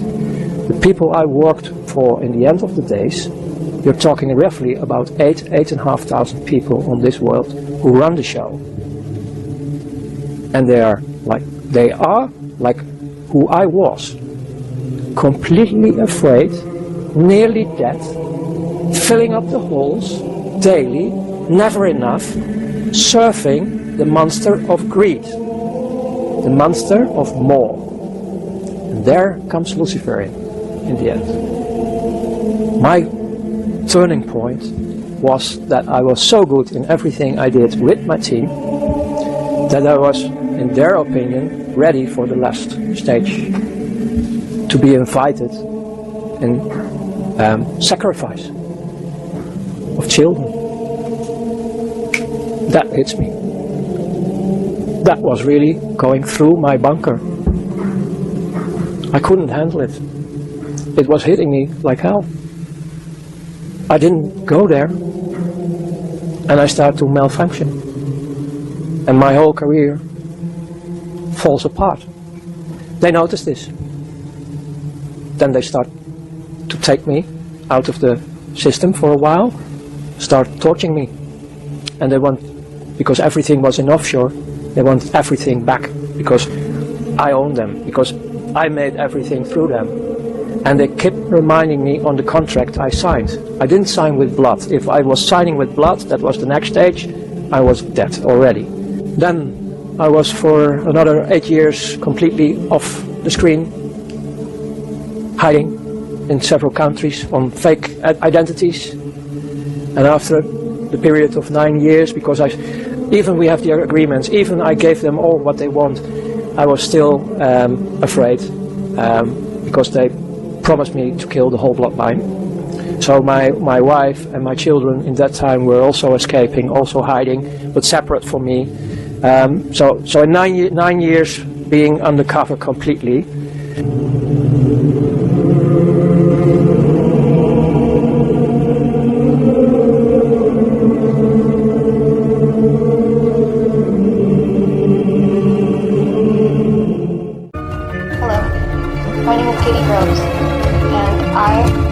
Survivor of the child snuff industry. This video is about my experience growing up in a child snuff ring known as Uncle Sam's Snuff Factory. This ring is located in Central Texas, and I will speak about it in the past tense only because I do not have current knowledge of its existence, but that does not mean I have any reason to believe that it has been shut down. Based on my hazy recollections, hazy because it's a torture, dissociation, drugging, etc., that killed programming. I cannot give you an exact location, but I know that it was somewhere in Central Texas. My home was in Austin, and I recall the drives being about 45 minutes to get to this place. I recall it being in farmland, the entrance at least, but most of the ring being underground. Many people have a hard time believing that child snuff exists, that even snuff exists, then let alone that high-ranking government officials and military agencies orchestrate it.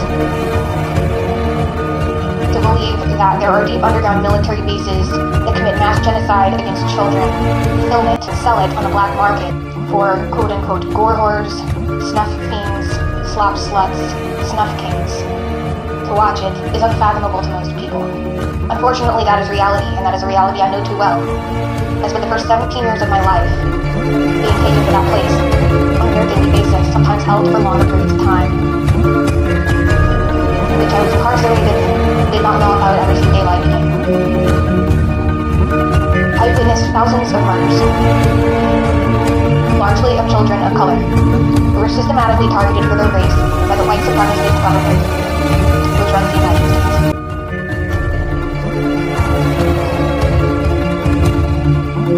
They called it Uncle Sam's Snuff Factory, as a private joke. As if it was a mom and pop shop. A local business. Uncle Sam was supposed to be a friendly figure. A figure in American propaganda you're supposed to look at like a father, like a friend. The Snuff Factory, also known as the Genocide Factory, is the very literal definition of how it works. It is not unique. There are other places like it, all over the world, and even trafficked there as well. But what I can say is there is no place like Uncle Sam's. It is one of those places where a person can get literally anything they want for the right price if they have the connections to be there. I have seen wealthy, aristocratic white women ordering children of color on menus to be delivered dead, cooked on platters in a wing of the place they call the Cannibal's Kitchen. The reason I'm alive and the reason I survived is because I was born into an organized crime family involved with the CIA who ran this operation. And I have the genetics, the family background, to be a candidate for perpetration, for continuing the cycle of violence, for being one of the quote-unquote leaders or members of the group involved. So I was kept alive for experimentation, for slave work, for use.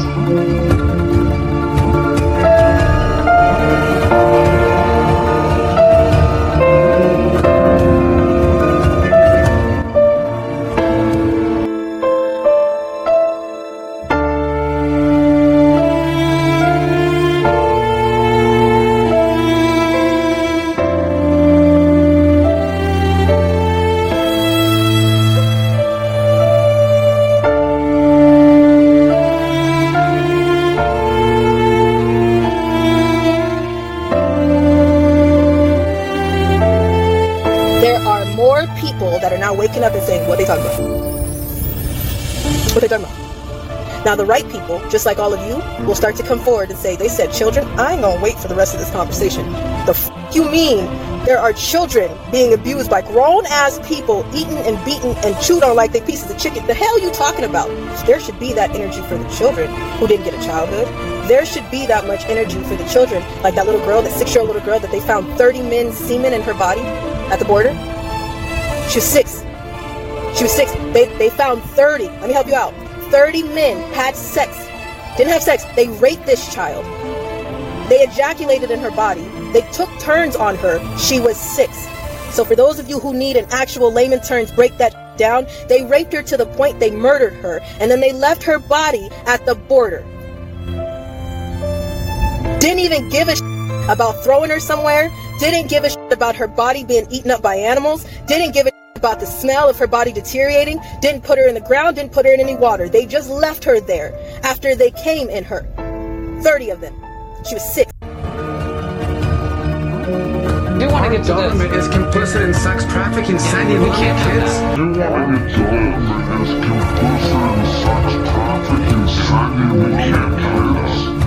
To sex trafficking. I mean, I never can agree on that. It's unbelievable. Yeah. Before he hit the ground floor, remember he said, I'm going to take out those racist Mexicans. Then he claimed, no, there's never been a president. That's a lie, Joe. Never been a president. That's a lie. Oh, it is a lie. Yeah. And it was your son in the Ukraine. All right. Get out of here. Get out of here. Yeah. You're the one that offered to withhold $1 billion to cancel a foreign relations. Son of a bitch. Добрый день, уважаемые коллеги. Сегодняшняя пресс-конференция посвящена новым фактам разоблачения международной коррупции и внешнего управления Украиной.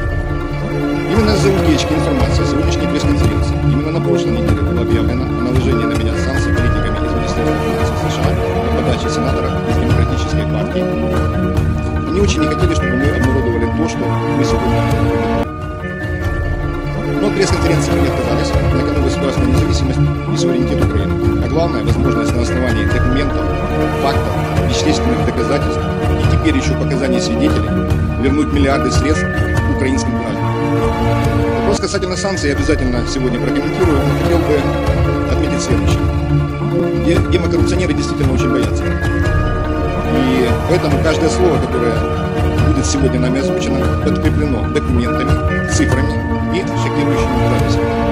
С каждым новым фактом, новой записью, новой проводкой по счетам мы убеждаемся, что внешнее управление и международная коррупция – это сиамские близнецы с множеством лиц, высших государственных чинов, олигархов, схемщиков и многих других персонажей, которые воруют украинского народа. Что сегодня будет обнародовано? Первое. Доказательства вывода через финансовые ямы миллионов долларов, украденных украинского народа, отмытых с помощью банков и моек в различных юрисдикциях и последующими перечислениями их на счета компании семьи Байден. Новая запись разговора пятого президента Украины Петра Порошенко и экс-вице-президента США Джо Байдена, свидетельствующие о внешнем управлении. Также мы обнародуем колоссальные коррупционные оборудки на закупках угля и газа, из-за которых украинцы платят на треть выше коммунальные тарифы. В этих оборудках участвовали на тот момент высшие должностные лица Украины. You know, in Alabama recently, I was told that in Birmingham, we seized enough fentanyl to kill every man, woman, and child in my entire state. And so I tell everybody this may be affecting border communities, but it's a crisis for our entire nation. And so we're going to try to address it. And Sheriff, this is my third trip down, and so I want to talk a little bit. Some things that just kind of stuck out when I was asking the agents along the border that kind of concerned me. And really kind of, as I talk about it, it's something that kind of, it strikes a chord with a lot of people. But you were saying earlier that the price that you're seeing now to come across the southern border, it's ranging from $6,000 to $15,000. Is that correct? In Yuma County, yes, sir. Now, who's getting that money, Sheriff? The cartels. The cartels. So when I was a few years ago, of course, we talk about inflation, the money we print, everything's gone up. But a few years ago, I heard it was $4,000 just south of the southern border, and then the Triangle Nations further south. We had a price for Syria of up to $20,000. Are y'all seeing some high prices from other countries around the globe as well? That's my understanding, yes, sir. When you're looking at Iran, Iraq, Afghanistan, Uzbekistan, Russia has been an increase. I think Border Patrol, roughly 70 a day was the number that they were encountering just from Russia. What's the price on a Russian now coming across the border? I wouldn't think that it would be that much. I would imagine. I don't know. I haven't heard the Russia price. We actually see some Chinese nationals, the Sheriff's Department in Texas, and it was $80,000 each. Folks, they're not coming here to do us any favors, just so you know. But, Sheriff, my question now, you said that, so we got a price. What about if you guys heard, and maybe other law enforcement officers would know too, what if they don't have the money to pay the cartel? What are the options then? So the option is that it's indentured servitude, slavery. They're going to be sent to a certain location, and I found pieces of paper down on the border that lists the location that they were to go to, and that's where they will work off their debt, depending on what you're capable of doing. Wait now, Sheriff. So you're telling me that Biden's policies on the southern border are actually creating American or slaves from around the globe? Is that correct? Correct. They started going, and then when the border patrol couldn't save it, they caught it. The little girl here died, 20 months old. The doctor showed me during the post-mortem that little girl was sodomized every opening that she had. When they came out, the criminal number was 6. Cartel members demanded that. The process. That's happening around the border, ladies and gentlemen, every day under this administration. Whistleblower says HHS is knowingly placing children brought over the border illegally with criminals and sex traffickers. The number of unaccompanied children at the southern border skyrocketed in recent years, 130,000 in fiscal year 2022. That's nearly double what it was a few years prior. The federal government gets sponsors to take unaccompanied children from Mexico, Guatemala, and put them in addresses. And she says that the government knew these children were being trafficked. And she brought it to the attention of one of her colleagues there at Health and Human Services in the federal government. And she was told by this government official that we don't get sued by the cartels, so there's nothing that we can do about this. So this whistleblower came to Project Veritas, very brave woman, blew the whistle on the whole program, children being trafficked. Our undercover journalists went to these addresses in Texas, interviewed the people at the addresses, and these young girls admitted to us they were being pimped out by their sponsors. Former White House advisor says Biden admin is running the epicenter of child trafficking. Hello and welcome back to Planet Neighborhood. Today we are going to be discussing the Black Death Group and why they are such a danger to today's society. A few days ago I ran across an article about the Black Death Group and I started doing some research on them, and this is what I found. The Black Death Group is a shadowy deep web network that is believed to have been set up in Eastern Europe and is allegedly carrying out kidnappings, extortion, and executions across Europe and the United States. They have been named as a sinister human trafficking syndicate who kidnaps and sells young women online as sex slaves. Interpol has been investigating recent crimes, including several murders that they believe to be linked to the Black Death Group. At one murder scene, they found a piece of paper that they believe shows the group's logo. They believe it was left on purpose as a calling card for the murder. Interpol officer Valery Antonishak says that the crimes attributed to this group are particularly heinous, such as the kidnapping of British model Chloe Ailing, who was drugged, handcuffed, and stuffed into luggage for 6 days as she was transported to a small farmhouse in the countryside of Italy, where she awaited sale on the dark web. Among the dozens of shell companies the Biden set up, there were millions of dollars of wire transfers, flights on Air Force Two to conduct personal business, and meetings with heads of state, all while Joe Biden was aware of what was happening. All the while, he turned a blind eye. Many transactions related to these businesses have raised red flags at U.S. banks. A suspicious activity report, or SAR, is a document a bank must file with the Treasury Department when a transaction is suspected to be related to money laundering or fraud or other types of criminal activity. According to media reports, the Biden family accumulated over 150 SARs. One SAR generated by an American bank to the Treasury Department connects Hunter Biden and his business associates to international human trafficking, among other illegal activities. The money that was being made from foreign principals in the same room as Joe Biden was increasingly spent on furthering illegal activity. The SARs show that Hunter Biden was conducting business with suspected human traffickers. The money gained through influence peddling was funneled to a suspected criminal enterprise, again, one linked to human trafficking. The Pentagon calls them bioresearch labs and containment labs and claim their clandestine operation is all somehow in self-defense. But they are admittedly creating and storing weaponized biological material. And so these biolabs are in violation of Article 1 of the Prohibition on Biological Weapons. During the past couple years, citizens of the world have been getting an advanced education on bioweapons. And the very same crooks we see foisting the Great Reset medical tyranny are involved in the Ukrainian bioweapons labs. This is all being paid for with tax dollars through the Pentagon's Defense Threat Reduction Agency, the DTRA. U.S. company Black & Veatch has been working closely with the DTRA building bioweapons labs since 2003. Black & Veatch share an office in Kiev with Metabiota, who signed an $18.4 million contract with Black & Veatch in 2014. Metabiota got their start in 2015 with funding from Hunter Biden's Rosemont Seneca Technology Partners, who gave Metabiota $30 million to help protect the world from the spread of epidemics. This is the very same Rosemont Seneca that was mysteriously wired $3.5 million from the wife of the former mayor of Moscow, and the very same Metabiota partnered with Peter Daszak's EcoHealth Alliance, the group that Dr. Fauci used to funnel money to the Wuhan lab for gain-of-function research in 2014. In 2014, Metabiota, EcoHealth Alliance, and the Wuhan Institute of Virology were together researching infectious diseases deriving from Chinese bats. Metabiota is working with known CIA front In-Q-Tel. It is funded by the U.S. Department of Defense, the NIH, the Bill and Melinda Gates Foundation, Google, and the National Geographic Society. Metabiota's founder, Nathan Wolfe, sits on the board of EcoHealth Alliance and is a member of DARPA's Defense Science Research Council. In 2012, he wrote a book titled The Viral Storm, The Dawn of a New Pandemic Age, wherein he thanked his friends, pedophile Jeffrey Epstein and biotech venture capitalist Boris Nikolic. Boris Nikolic was named Jeffrey Epstein's successor executor upon his death. Wolfe has also been seen hanging out with Ghislaine Maxwell on multiple occasions. He is also one of Klaus Schwab's young global leaders, trained on how to enact the Great Reset agenda being directed by the World Economic Forum. Russia claims the Pentagon has... Excuse the point of personal privilege here. I had 2 cranial aneurysms, and they literally had to take the top of my head off. I mean, you take a saw and they cut your head off and go in to find the artery. One was leaking, the other that hadn't before it burst. Those of your docs know there's every profession has their sick jokes. The joke among docs is, how do you know someone's had a cranial aneurysm? On the autopsy table. Only 20% of the people haven't even get to the table.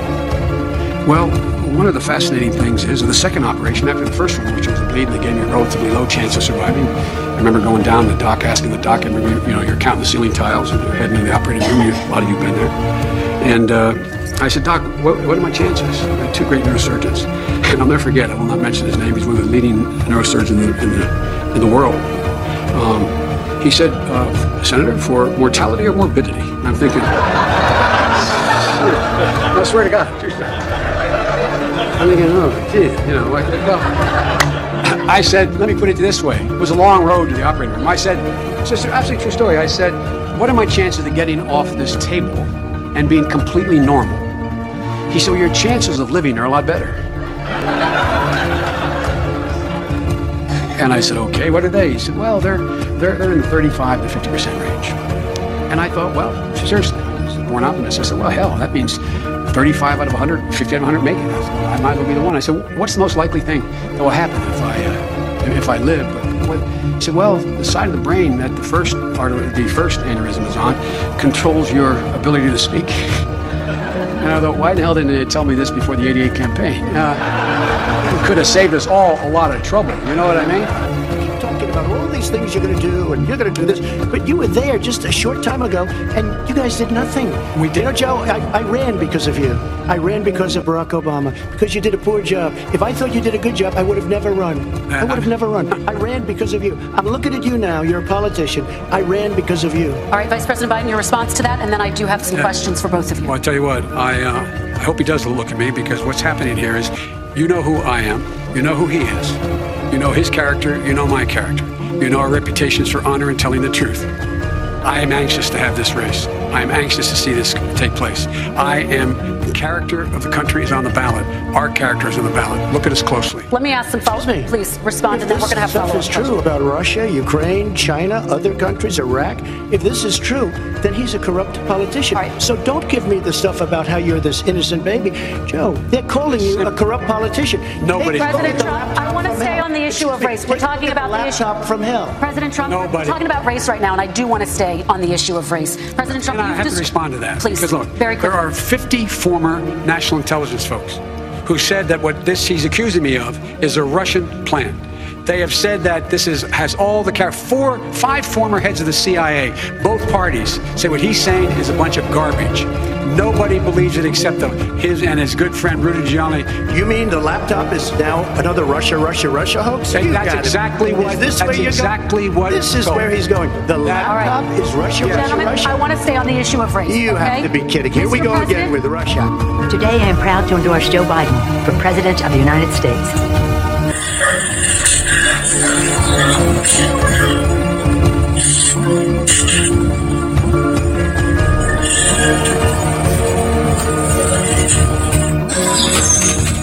Of the Twitter files reveals, quote, how the FBI and intelligence community discredited factual information about Hunter Biden's foreign business dealings both after and before the New York Post revealed the contents of the laptop for a day, and then it was sidelined. Remember, the FBI obtained the laptop in December of 2019 after first contacted by computer repair person John Paul Mac Isaac. What does the computer have to do? They have to use it to do this.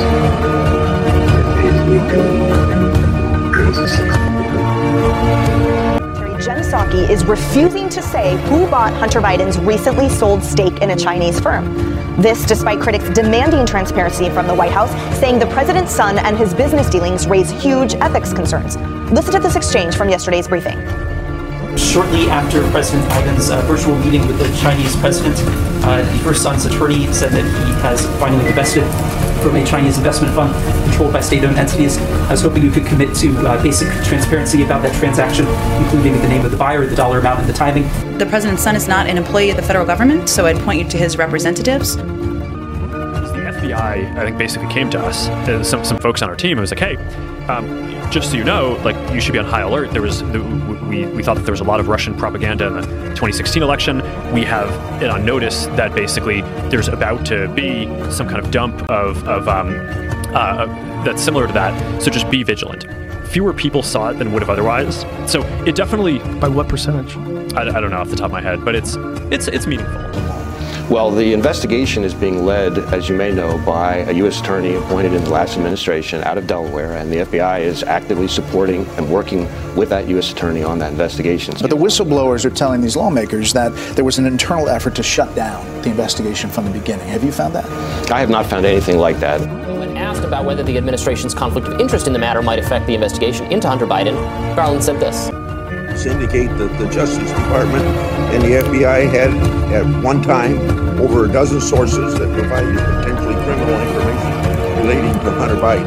The alleged volume and similarity of the information would demand that the Justice Department investigate the truth and accuracy of the information. Accordingly, what steps has the Justice Department taken to determine the truth and accuracy of information provided? Congress and the American people, I think, have a right to know. So as the committee well knows from my confirmation hearing, I promised to leave the matter of Hunter Biden in the hands of the U.S. Attorney for the District of Delaware, who was appointed in the previous administration. So any Information like that should have gone, or should have gone to that U.S. Attorney's offices and the FBI squad that's working with him. I have pledged not to interfere with that investigation, and I have carried through on that. 2 years ago, Schiff stated the emails found from Hunter Biden were the whole smear on Joe Biden comes from the Kremlin. That's what the head of the intel said. But if you recall, Jonathan Turley has an article written, I believe in October 2020, after Schiff said this to the American public. Remember, the election's in November. But the Director of National Intelligence, John Radcliffe, said no, that's not the case. That there is no intelligence out there to base it upon what Adam Schiff, as the chair of the Intel Committee, was telling the country. What did we just find out yesterday from the New York Times? Yes, it is Joe Biden's laptop. And yes, Adam Schiff lied to us one more time. Why is he still chair of the committee? And why is he even on the committee? In a new Congress, if it's a new majority, he will not be. You cannot make this committee political. You cannot use it as a position of a chairman to lie. And you should be focused on what the American people want you to be focused on around the world. How did you miss Afghanistan collapsing? How did you miss Ukraine? How have you missed every single part? Why? Because you're out lying about an impeachment and everything. My name is Stu Peters. The FBI's raids on Project Veritas prove what previously seemed insane and unthinkable. Ashley Biden's diary is real.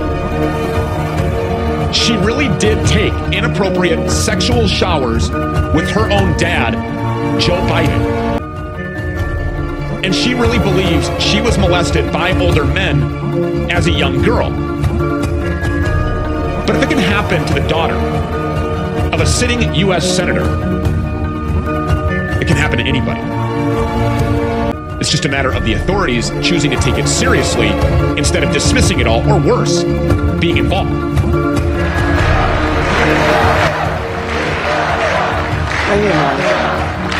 Thank you very much. And if you put me back in the White House, their reign is over.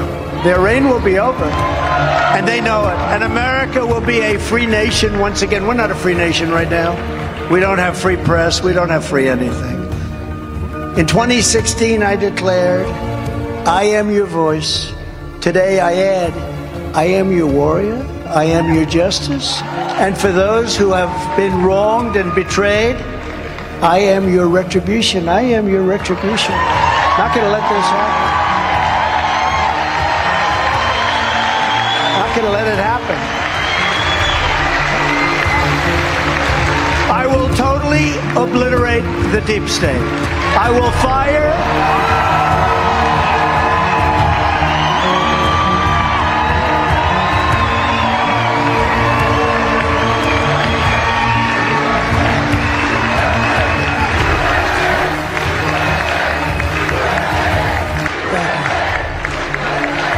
I will fire the unelected bureaucrats and shadow forces who have weaponized our justice system like it has never been weaponized before. It's sick. These are sick people. And I will put the people back in charge of this country again. The people will be back in charge of our country.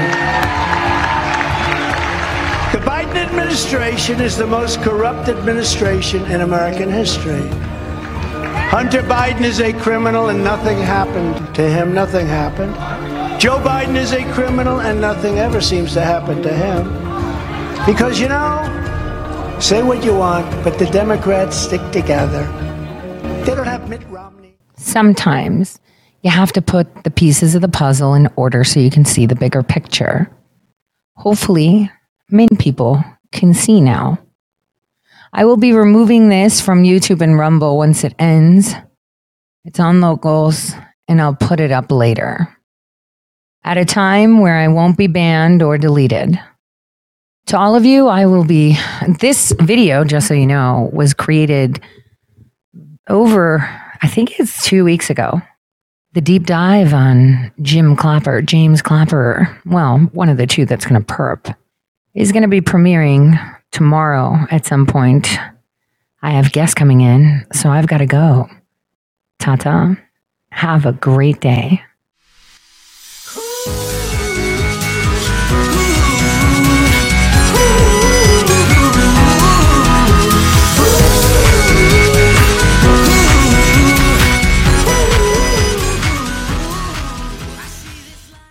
Timber.